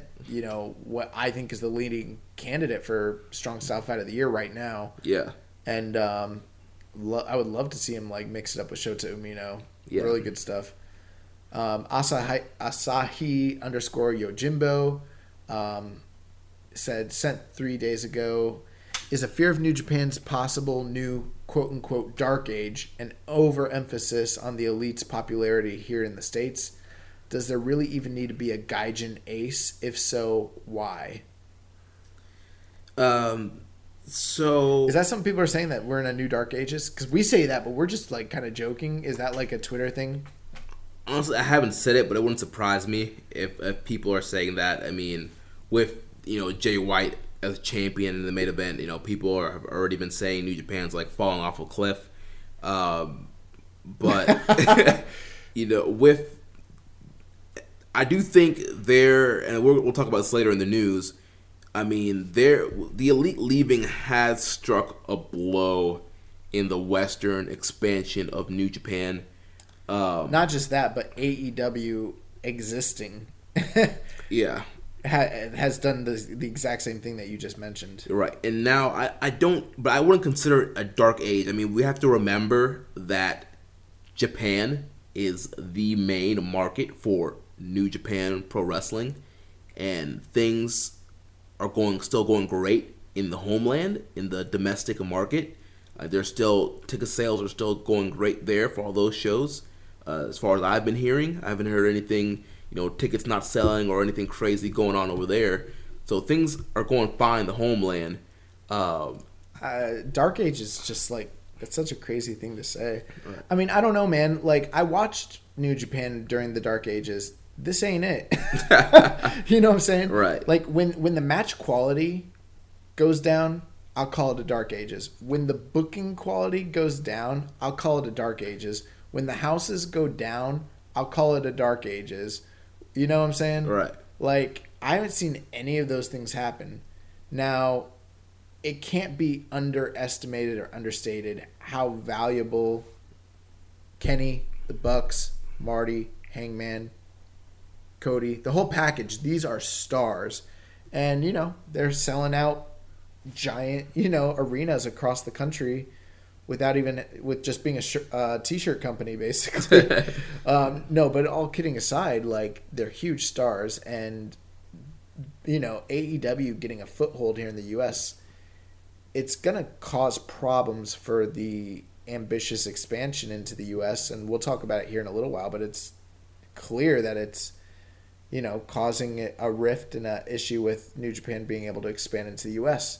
I also think that there's a good chance that many people who were quote-unquote New Japan fans might have just been Elite fans, and you're probably going to see a large siphoning off of the fan base, whether they were really New Japan fans, Elite fans, anti-WWE fans, I don't know, but we are seeing that, as a case, but I'm not ready to call this a Dark Ages. Right. I mean, dude, the Dark Ages almost killed New Japan Pro Wrestling. They were gonna stop existing. Yeah, they're nowhere near that point right now. They're at their most profitable. They're doing their biggest gates, and now can they continue to do that? I don't know. And I mean, obviously, we're a New Japan podcast. We love New Japan as a product, so we're going to be biased to some degree in our evaluations. I try to be as objective as I possibly can be, but in no way is this a Dark Ages. You know what I'm saying? When we're seeing Will Ospreay and all these guys get these opportunities and pushes, no, I'm not ready to say that at all. As far as a Gaijin Ace, it's kind of always had one. Yeah. They've kind of always had one, but I do feel like with them trying to have a Western expansion, it does help having a top guy who's a Gaijin that you can use to help draw the house, help kind of somebody that the Western fans can kind of connect with. Now, is it 100% necessary? I don't think so. Because, I mean, if you are a fan of New Japan Pro Wrestling, bringing over Okada to the West will be a big deal for you. Here's my thing with the whole someone being a Gaijin Ace and them being I think we're seeing it with Jay White, and I'll say this, Jay White, we sing his praises all the time, how incredible he is, yada yada yada. Jay White's not going to draw here in the U.S. You know what I'm saying? Jay White's not going to show up at PWG and be marketable. He's not going to show up in ROH and pop the house. Why is that? Is it because he's, not marketable, not intriguing, or any of these things? No, that's not what it is. He doesn't have a connection to the Western audience because he's not. I mean, yeah, he did an excursion in ROH, but he didn't build a fan base here in the U.S. Right. I think the whole thing with why it worked with the Elite, and there's a lot of reasons why it worked, but it's ROH, PWG, their time on the Indies. Cody was from WWE. you know, the TV that they were featured on with ROH and all these different things. And a little bit of Impact. Impact, being the elite. I mean, it took years for them to build up and cultivate what they have now, which is what they were able to catapult and turn into AEW. It's a totally different thing. It has nothing to do with them being white. It has nothing to do with them being from the U.S. Now, the fact that they could come to the U.S. and work these shows all the time and help draw eyes and audiences to New Japan, that was the benefit. They were able to go to California and headline with the Bucks because they're the Bucks. They're from California. Right. You can't bring Will. Maybe you could with Will Ospreay, but you can't show up with Jay White and draw at the Cow Palace because it's Jay White. You can probably go to Australia and draw a Jay White because he's from Australia. Right. You know what I'm saying? Right. So it's just a totally different thing. Right now, they don't have, in my estimation, and maybe I'm wrong, they don't really have any foreign guys that have a strong connection to the U.S. other than maybe Will Ospreay. Yeah. That's the problem. And even that, it's like, how strong is that connection? Michael Elgin's kind of kaput after all the stuff that happened with him. Yeah. They would need to latch onto a guy like Jeff Cobb or something like that at this point. And I will say, though, of Ospreay, he's going to be great for the UK expansion. Absolutely. Him and Zack Sabre. Yeah. The two of them. So I don't know, like, and I'm not downplaying any of these guys. I'm just saying, like, they wanted to expand into the US, but they lost all the guys that were key components, Kenny especially. Right. To expanding into the US. So yeah, I don't think it has so much to do with skin color or being foreign. I actually think they could probably draw better in the US pushing the Japanese guys. Yeah. I mean, we saw with the whole visa issue, people want to see the Japanese talent. Yeah, I think that they lost a lot of goodwill. People want to see New Japan Pro Wrestling. They want to see Okada, Tanahashi, Ishii. Like, they want to see the Japanese stars. So, Suzuki. Yeah. Yeah. So Yojimbo had another question. He said, Shingo Takagi has been protected extremely well, still having not been pinned or submitted since October. How/when do you think he finally loses a match for himself? Like in a tournament final, maybe at the finals of the Best of the Super Juniors. Although most guys do lose at least once or twice during the Super Juniors. That would be pretty shocking if he went undefeated. Yeah, if he went undefeated, he could though. He could, yeah. You might want to do that if you're Gato. You might want to do that and then have him lose in the finals. That would make him look extremely strong, and then he drops it to like Hiromu. I don't know. Yeah, I mean, a tournament would probably, Best Super Juniors would probably be the best way. I mean, unless you build up something big. If you're building it, you got to make it mean something. Yeah. Like, if he's going to go undefeated, might as well put the belt on him and then build up a challenger eventually to beat him. That's another thing, yeah. If you put the title on him, maybe in a title defense against the guy you want to get the shine, that would make sense too. Yeah.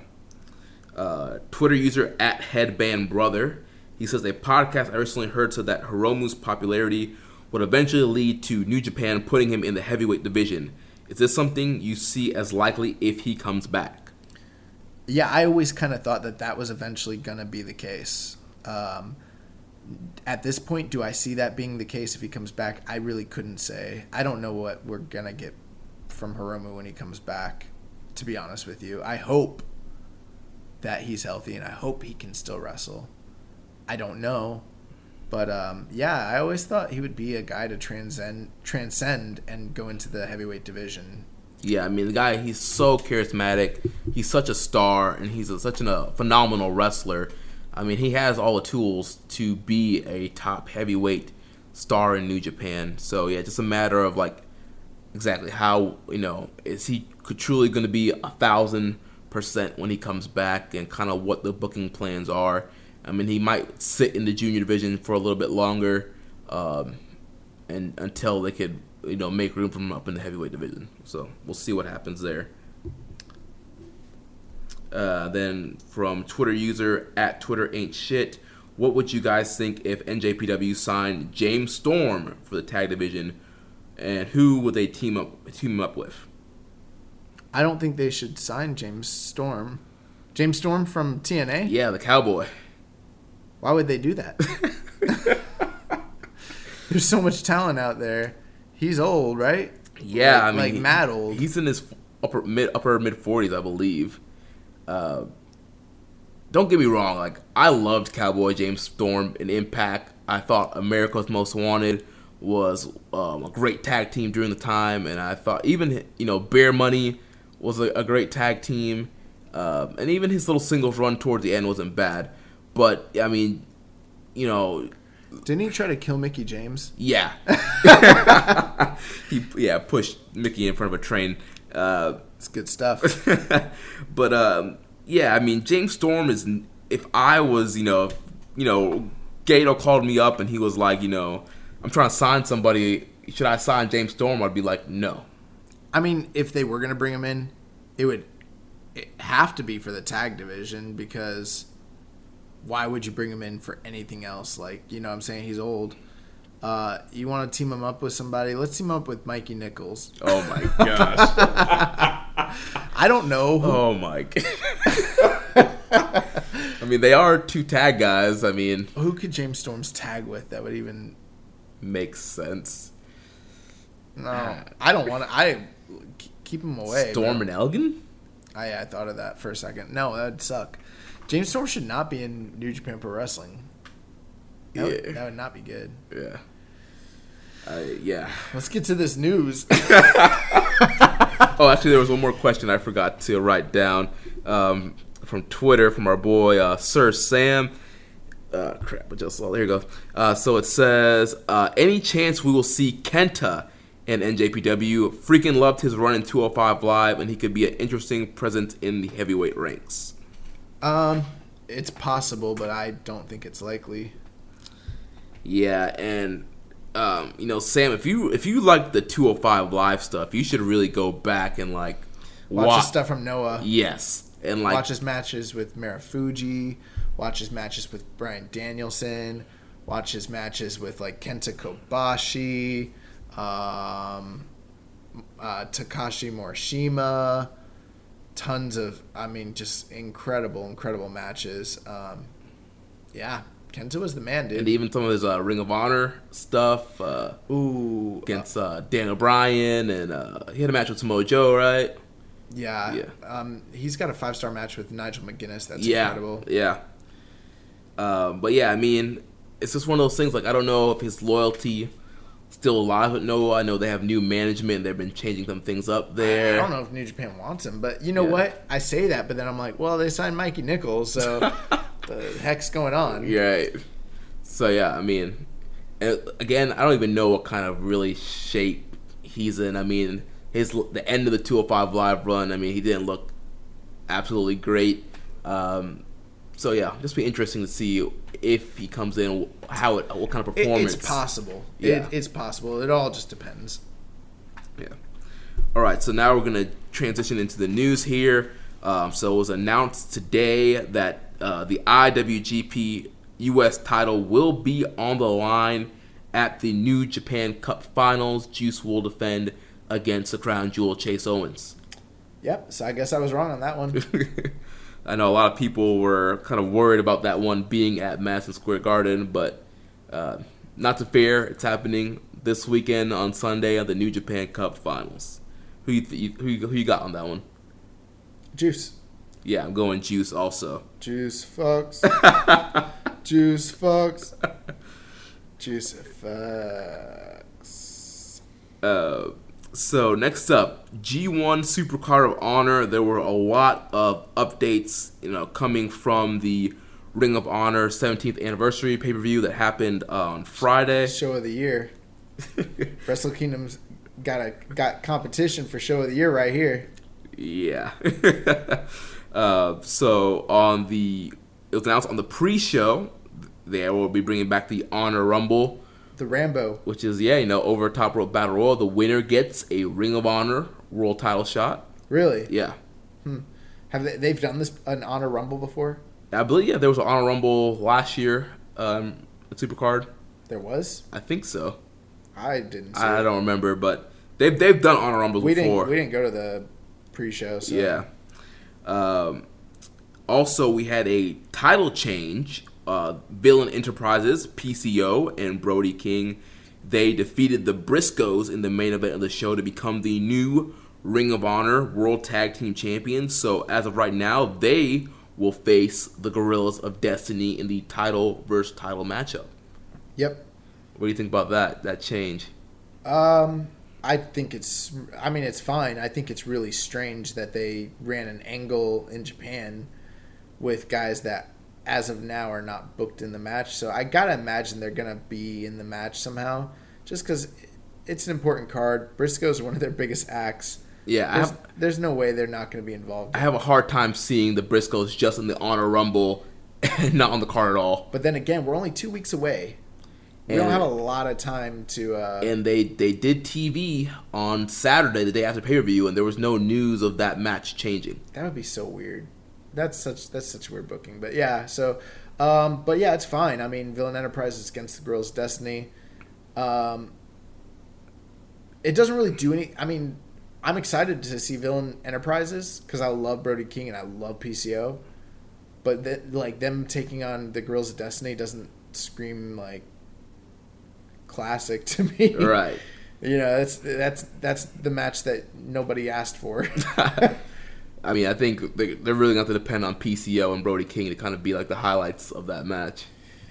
Yeah. So. Then also, as we mentioned earlier, Jeff Cobb challenged Will Ospreay, title versus title. I had a question here from 91 Reasons to Lose. Do you think ROH made a mistake by announcing Cobb Ospreay title for title at MSG with Will still alive at the New Japan Cup? Because how they booked the other side of the bracket with all the favorites losing early and knowing Cobb Ospreay makes it pretty clear Okada's winning. Yeah, I think that they made a mistake. They should have held off. That was pretty dumb on their part, especially... I don't know, man. It's pro wrestling. Like, you know, I work in a corporate, like, environment, and, like, you know, communication's not always there. But you gotta imagine these two big companies, they kind of know how things operate in New Japan. They know that this guy's in a tournament. They probably, I don't know, they could have waited. Yeah, that's a few days. That's one of the things they could have done, where they shot a video and dropped it on social media as soon as Ospreay lost. Yeah, they could have waited. So yeah. Like, it's just till Wednesday. Yeah, like, after the match, dropped the promo of Cobb being like, you know, just had a great defense against Shane Taylor. Ospreay, I haven't forgotten that you pinned me at Honor Rising. I want you title for title MSG. And then we'd have been on our way. I think Jeff Cobb's taking the Never belt. I don't know. Part of me, I'm not giving my official prediction, but part of me could say Ospreay taking the TV title. Nah, dog. Cobb's winning the Never belt. Well, I'm not giving my official prediction just yet on that. But right now, I'm kind of leaning towards Ospreay. Also on that show, Rush defeated Bandito, and after the match, Dalton Castle came out and challenged Rush for MSG. So that match is official. Rush versus Dalton Castle.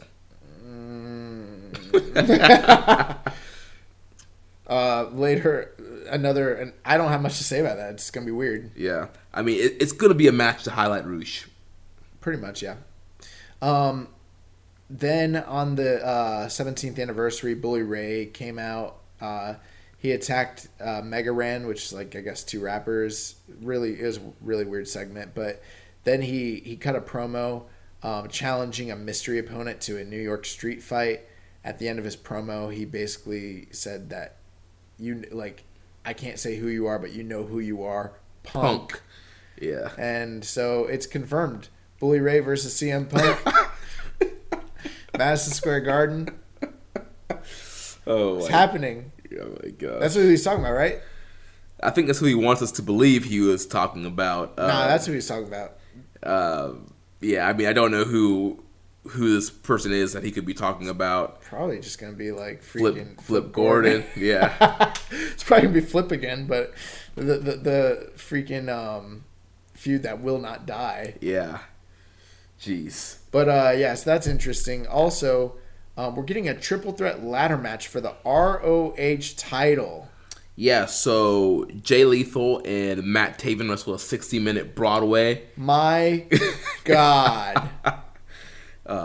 A lot of mixed reviews on that match. Some people loved it. I'll give you the only review that matters. It sucked. I won't say it sucked, but it was just fine. Like, to me, it went too long. It wasn't even fine to me. I'm an old school fan. I've watched a million Broadways. I love Broadways.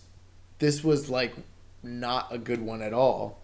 I did not like it. I don't care what anyone says. Like, I don't think that just having a hot 5 minutes and then a hot 5 minutes in the beginning and hot 5 minutes at the end makes a match good.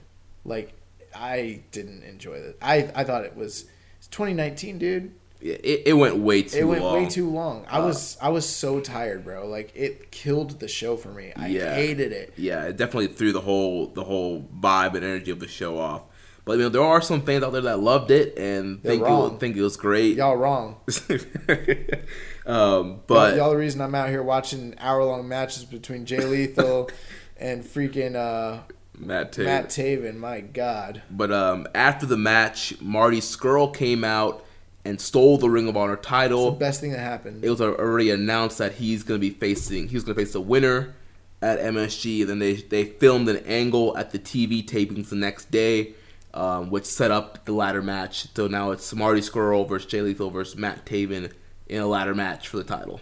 Yep. What do you think about that? It's fine. I was excited for Marty Scurll and Jay Lethal. I thought that match would be good. I guess, they're trying to get Matt Taven over. They're doing a ladder match. It'll be fine. I mean, it's pretty hard to screw up a ladder match, right? I've seen some bad ladder matches, but yeah, it should be fine. With these three guys, I think it should pull out something decent. I really don't like Matt Taven. Same here. But I love Marty and I love Jay, so. Yeah, but at the same time, I'm also thinking, like, how many...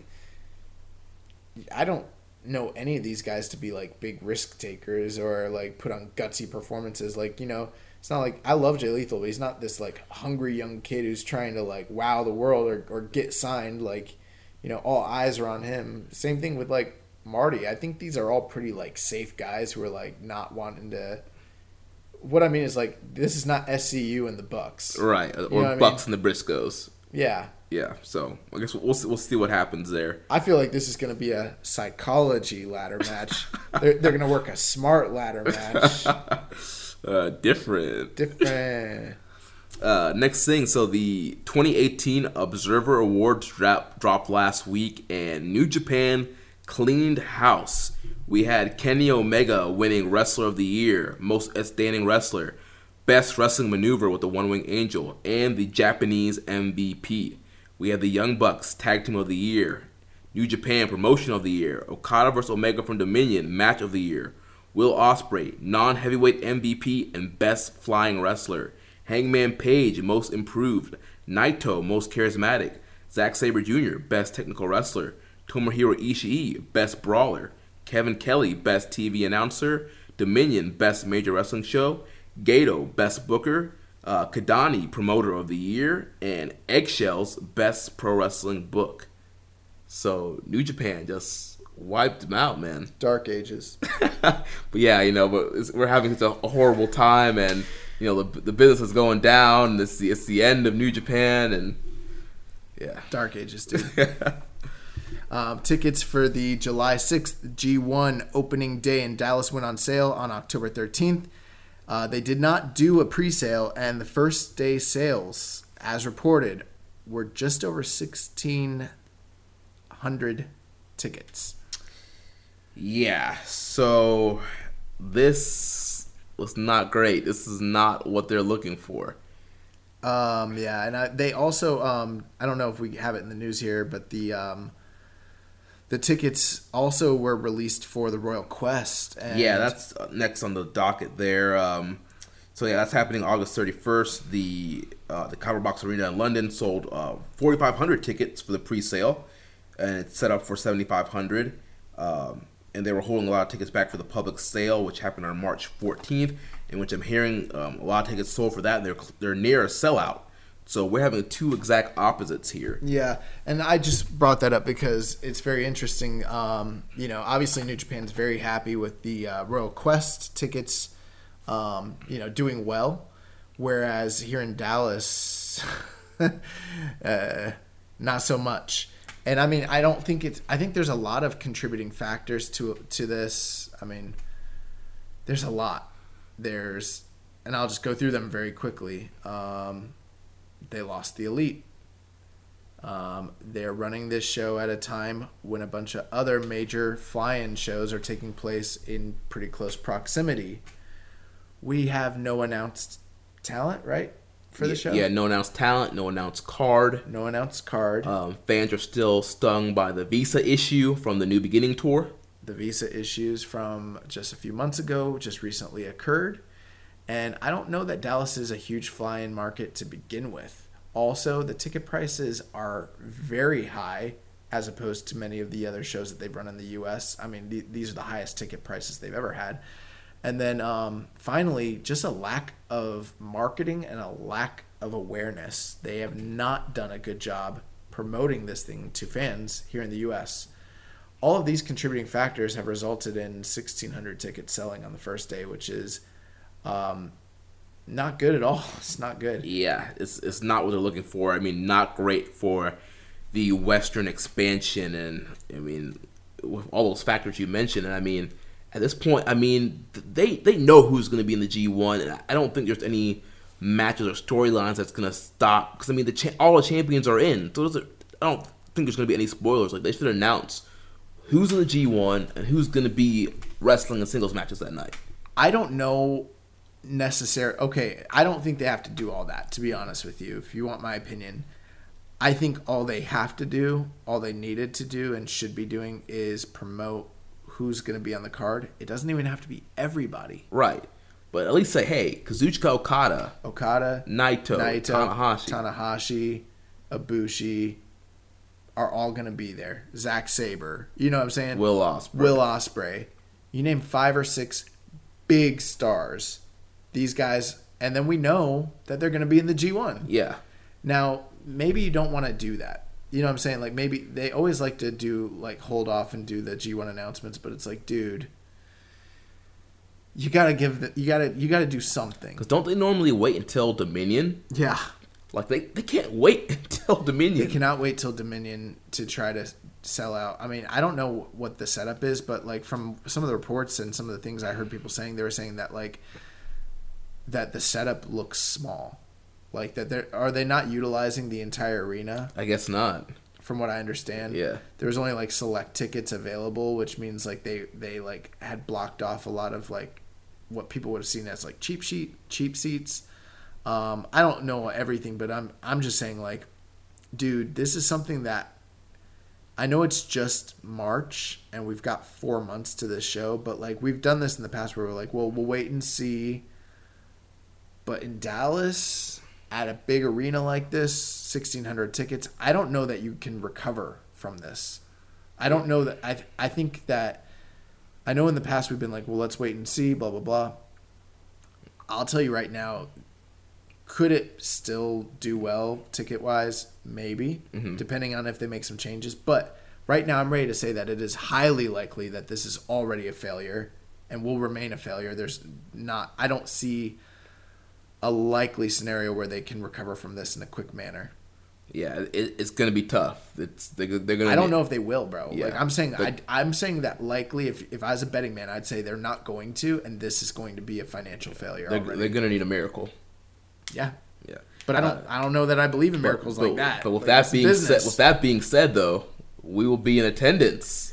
We will be for the G1 Climax. We will be. I didn't know we would be. Neither did I. I wasn't planning on it. But someone has reached out, a higher power. The Social Suplex higher power has helped us. Yeah, man. So we're gonna be in Dallas, July 6th. We're gonna be one of the 16, one of the 1,600. It's like people don't even know that the G1's happening in the U.S. You know what I'm saying? Like, think about it. Like, We had G1 Special in USA, G1 Special in San Francisco, the G1 Supercard. Like, now they're doing the G1, but it's the actual G1 climax. And it's like people aren't even gonna people don't even know, bro. Yeah. Like people don't know. And then have you seen any advertisements for this thing like online? I mean, I've seen a couple things on Twitter, but I haven't seen crap. Yeah. I haven't seen, and from what I'm hearing, like they're not doing crap. It's like there's a lot of things they could be doing.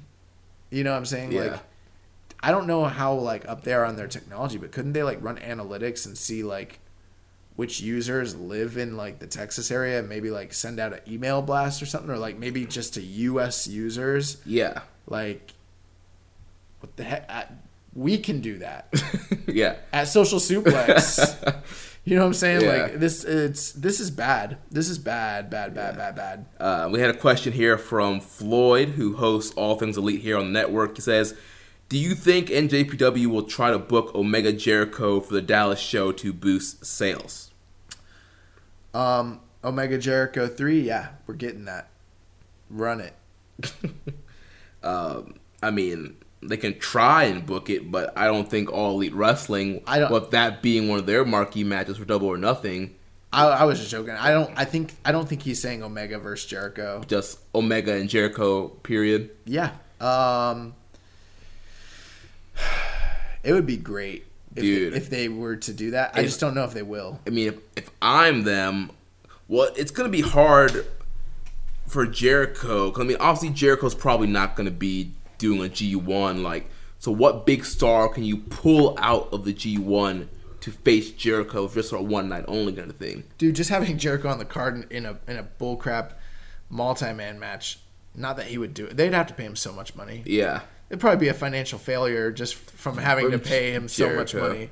But I mean, if I were them, I would back the Brinks truck up to Kenny Omega and be like, look, we need you in this G1. Okay, I got it right now. This is what you do. Omega wants to be in the G1. You put him in the G1. That's a done deal. That's taken care of. With Jericho, you run an angle. You know he loves to do angles. Right. He doesn't even have to work. He'll just show up, dress up, do some bull crap, beat somebody up, get a payday, and then they can set up business in the future for Jericho. You know, maybe at King of Pro Wrestling or some crap. That's what you do. Now, I don't know if them doing... Maybe they need to involve Jericho in New Japan prior to this. So that there is an inkling, like, and a rumbling, like, Jericho did a video, maybe he'll show up. Like New Japan Cup Finals, like, attack somebody or drop a video. Something. Or, I mean, we still have, we got Don Taku coming up. Madison Square Garden. Yeah, we got MSG. There's all sorts of things you could do. Yeah. So, yeah, maybe they need to do that. But, yeah, right now... things are not looking good. Now, if they come out with like a strong enough looking card, anything could happen. But man, it's not like you can't wait till Dominion. That's it's literally a month. You can't before the show, June 9th, and then the show is July 6th. Can't do it. They got to announce something. They got to. Yeah. So yeah, man, we'll see what happens there. We also had a question here from Reddit user Eater of Bread. Given the difference in ticket sales between the Dallas and London shows, should the UK get next year's G1 opener? Yeah, maybe. I think that they're doing a IWGP title match at Royal Quest. At Royal Quest. I don't know if you saw, like, there was like a press release and they were saying that because this is the first event following the G1, that there's added implications.